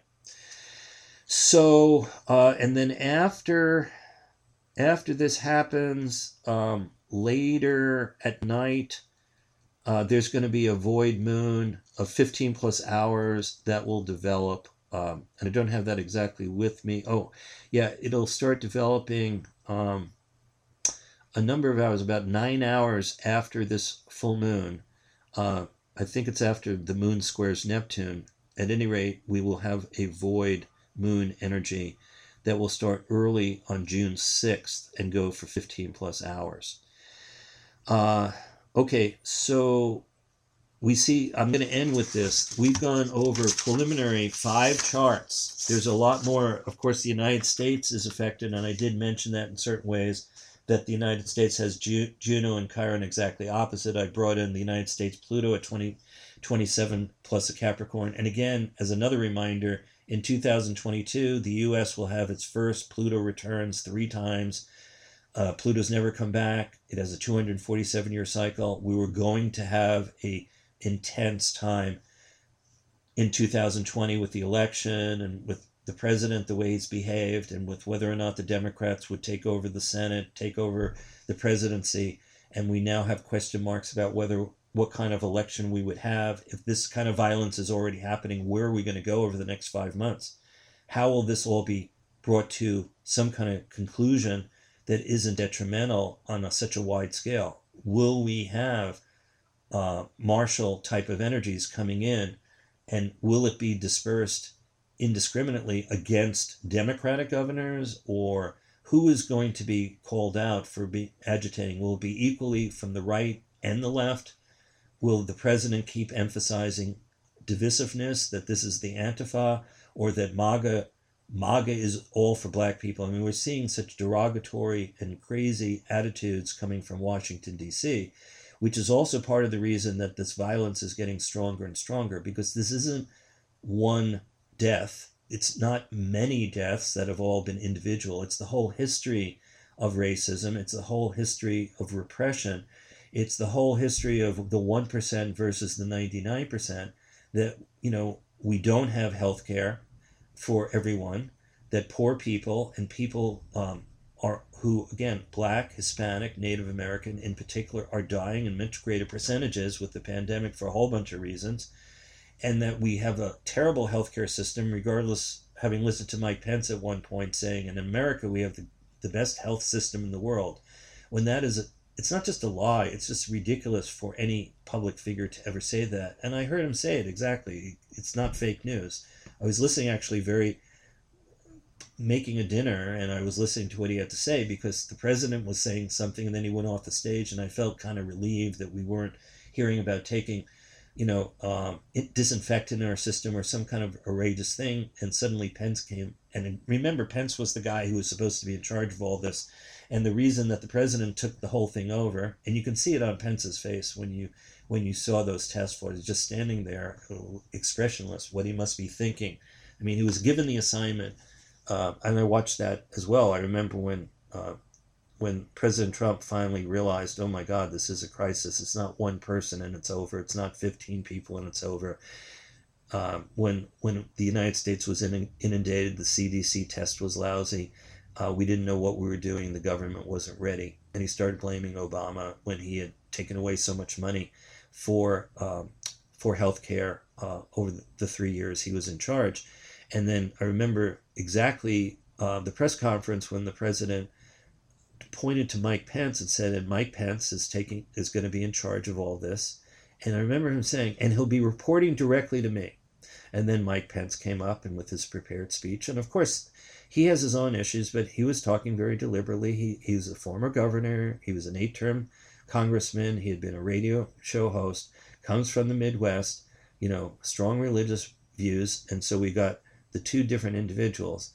And I'm sure you know this, but after Mike Pence came up a couple of days being in charge, suddenly the president of the United States realized, hey, he's got all this publicity. I can't let him. So then he took it over, like he does everything. He has another chief of staff, maybe his fifth one, and you don't hear anything about the chief of staff anymore, and the ones that were fired or let loose, because nobody can control the president of the United States. He's uncontrollable. But the thing is, what we do know is that any other person, even within his own family or an administration, gets too much attention, he has to be at the center.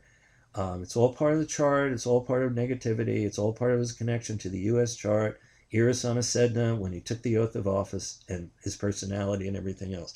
I will share much more about that at a later time. But listen, next time I'm going to go back to these stories and to show that the astrology 29 years ago and 30 years ago in these stories about injustice in America, particularly during the first Bush administration, not that it's all his fault, but there are reasons why it all happened then under a Gemini president. He was born June 12th, 1924, the first President Bush. And Donald Trump is born June 14 of 1946. So there's only a 2-day difference between their births. Of course, it's 22 years apart. But we never had a sun sign president before JFK. And now, since 1961, we've had 3, over 60 years. And Gemini is where we have Mars and Uranus in the United States birth chart. We also have Mars and Neptune square each other very closely.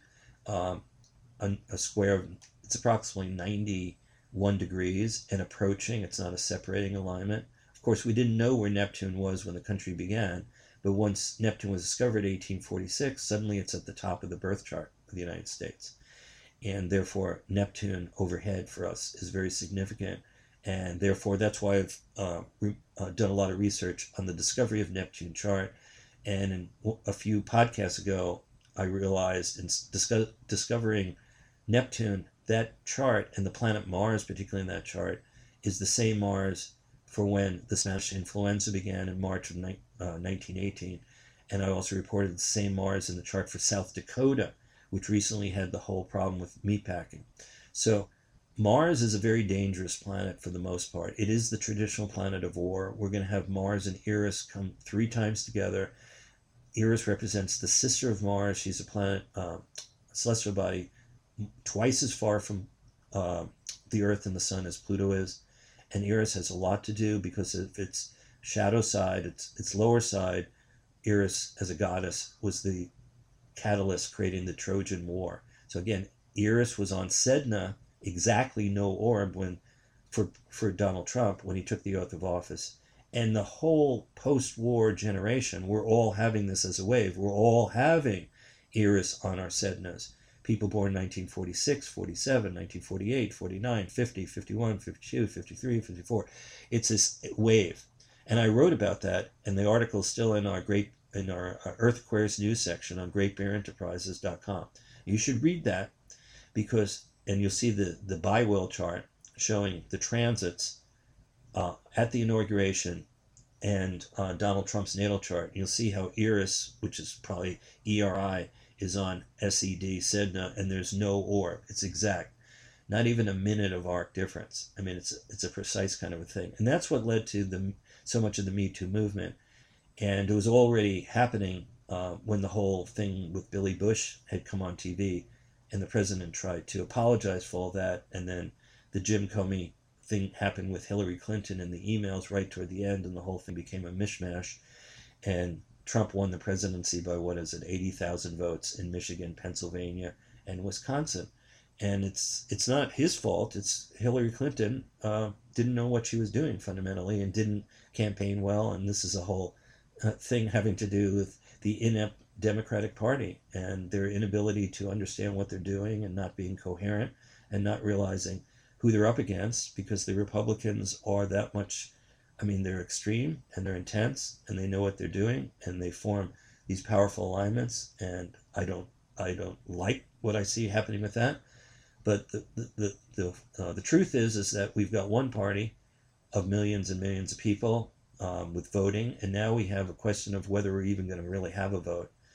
That's my concern. So I'll end on that note. I would like there to be something more positive, but I will have a series of podcasts about new moons and full moons and the election chart and the inauguration chart, the astrology of where we're going. But now, seeing what's happening here, the cities in America are in upheaval. And this is going to take a remarkable series of things over the next week to come out to make this calm in any sense that I can imagine. And it just feels like it's moving into a direction where we have no real compassionate, empathic leadership and no bringing together. The only thing I can think about, I guess I should spend a couple more moments, is to literally say again, the ex-presidents and ex-vice presidents of both parties could make an appearance somehow.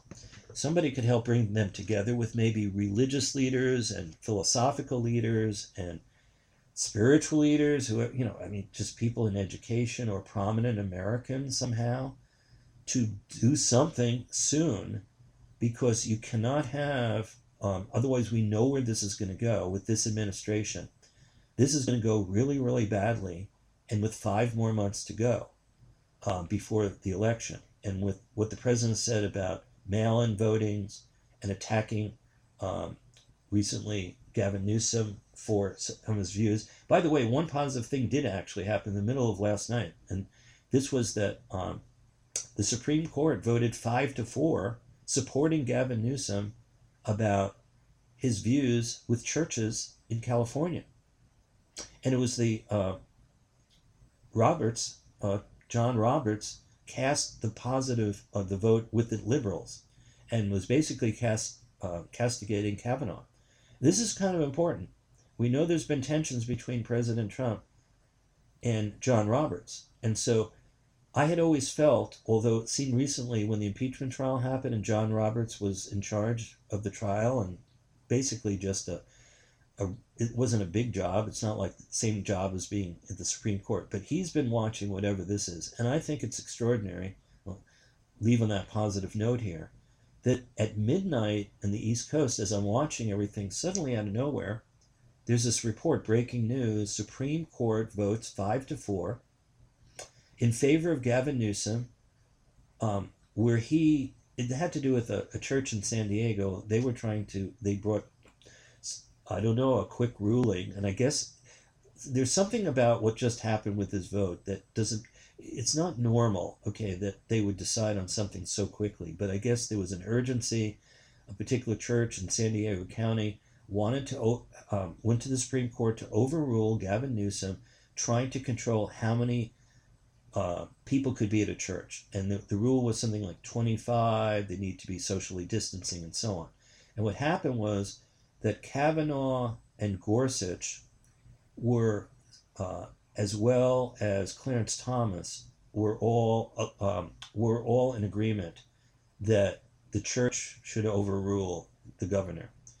And the 4 liberal justices were supported by John Roberts, and his individual report was very, very strong that in these times and circumstances, the governor has the discretion to make certain decisions. And this is, I think, a big deal, because the last podcast I did was all about science and religion and that particular split.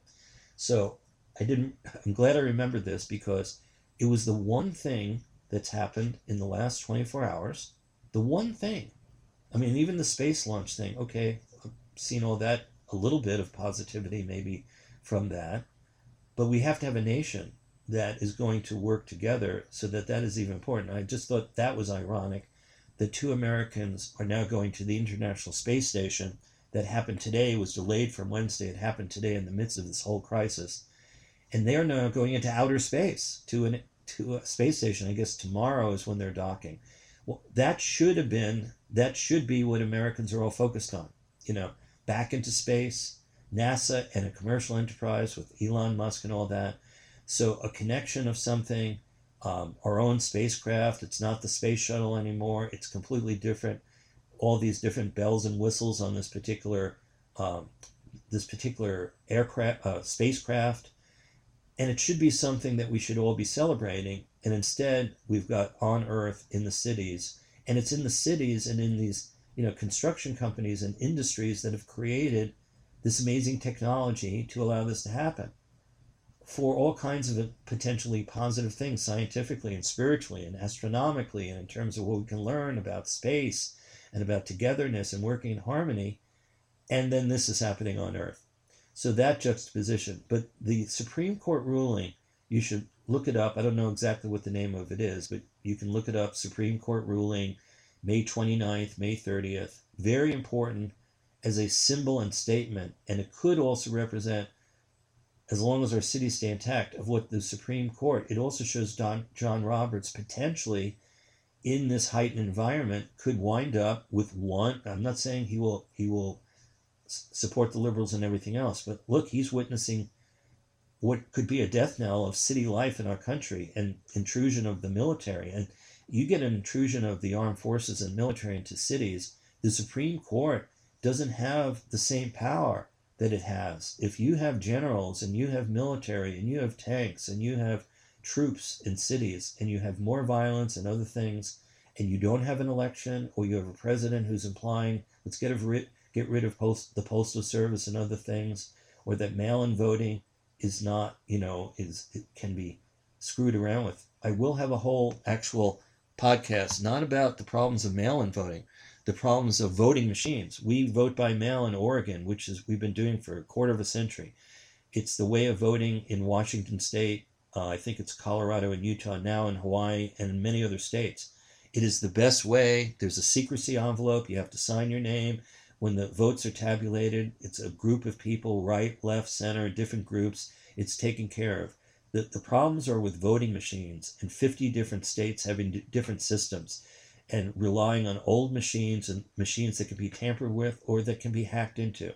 The fact that our country, after the hanging chads and the whole thing of Florida from 20 years ago, which was the other Jupiter-Saturn cycle in Earth, that here we are in a year where Jupiter and Saturn are going to conjoin December 21st, right after the election by like 6-7 weeks.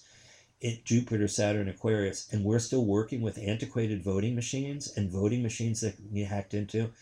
I watched a whole documentary about this. I will report more about it. I'm going to watch it again. I have a whole podcast. I'll be talking about that. Okay, that's it for now. Lots of healing blessings to everybody. I am so disappointed, and I know so many of you are, that what was a positive group of marches to honor George Floyd and to speak out against police violence is now being taken over in this way by radical elements, and they're not necessarily left-wing radical elements. There can be plenty of people who have other agendas, from the white supremacist organizations and people who enjoy violence. They just enjoy destruction and violence, and can make it seem as if Black people, Latino people, moderate and progressive white people, Native American people coming together, which our country really is, a melting pot of all cultures and religions and backgrounds. That's who America really is. But we have a government now and a group of people, a small minority, who have a lot of violence and have a lot of weapons, and who can look at this as an opportunity.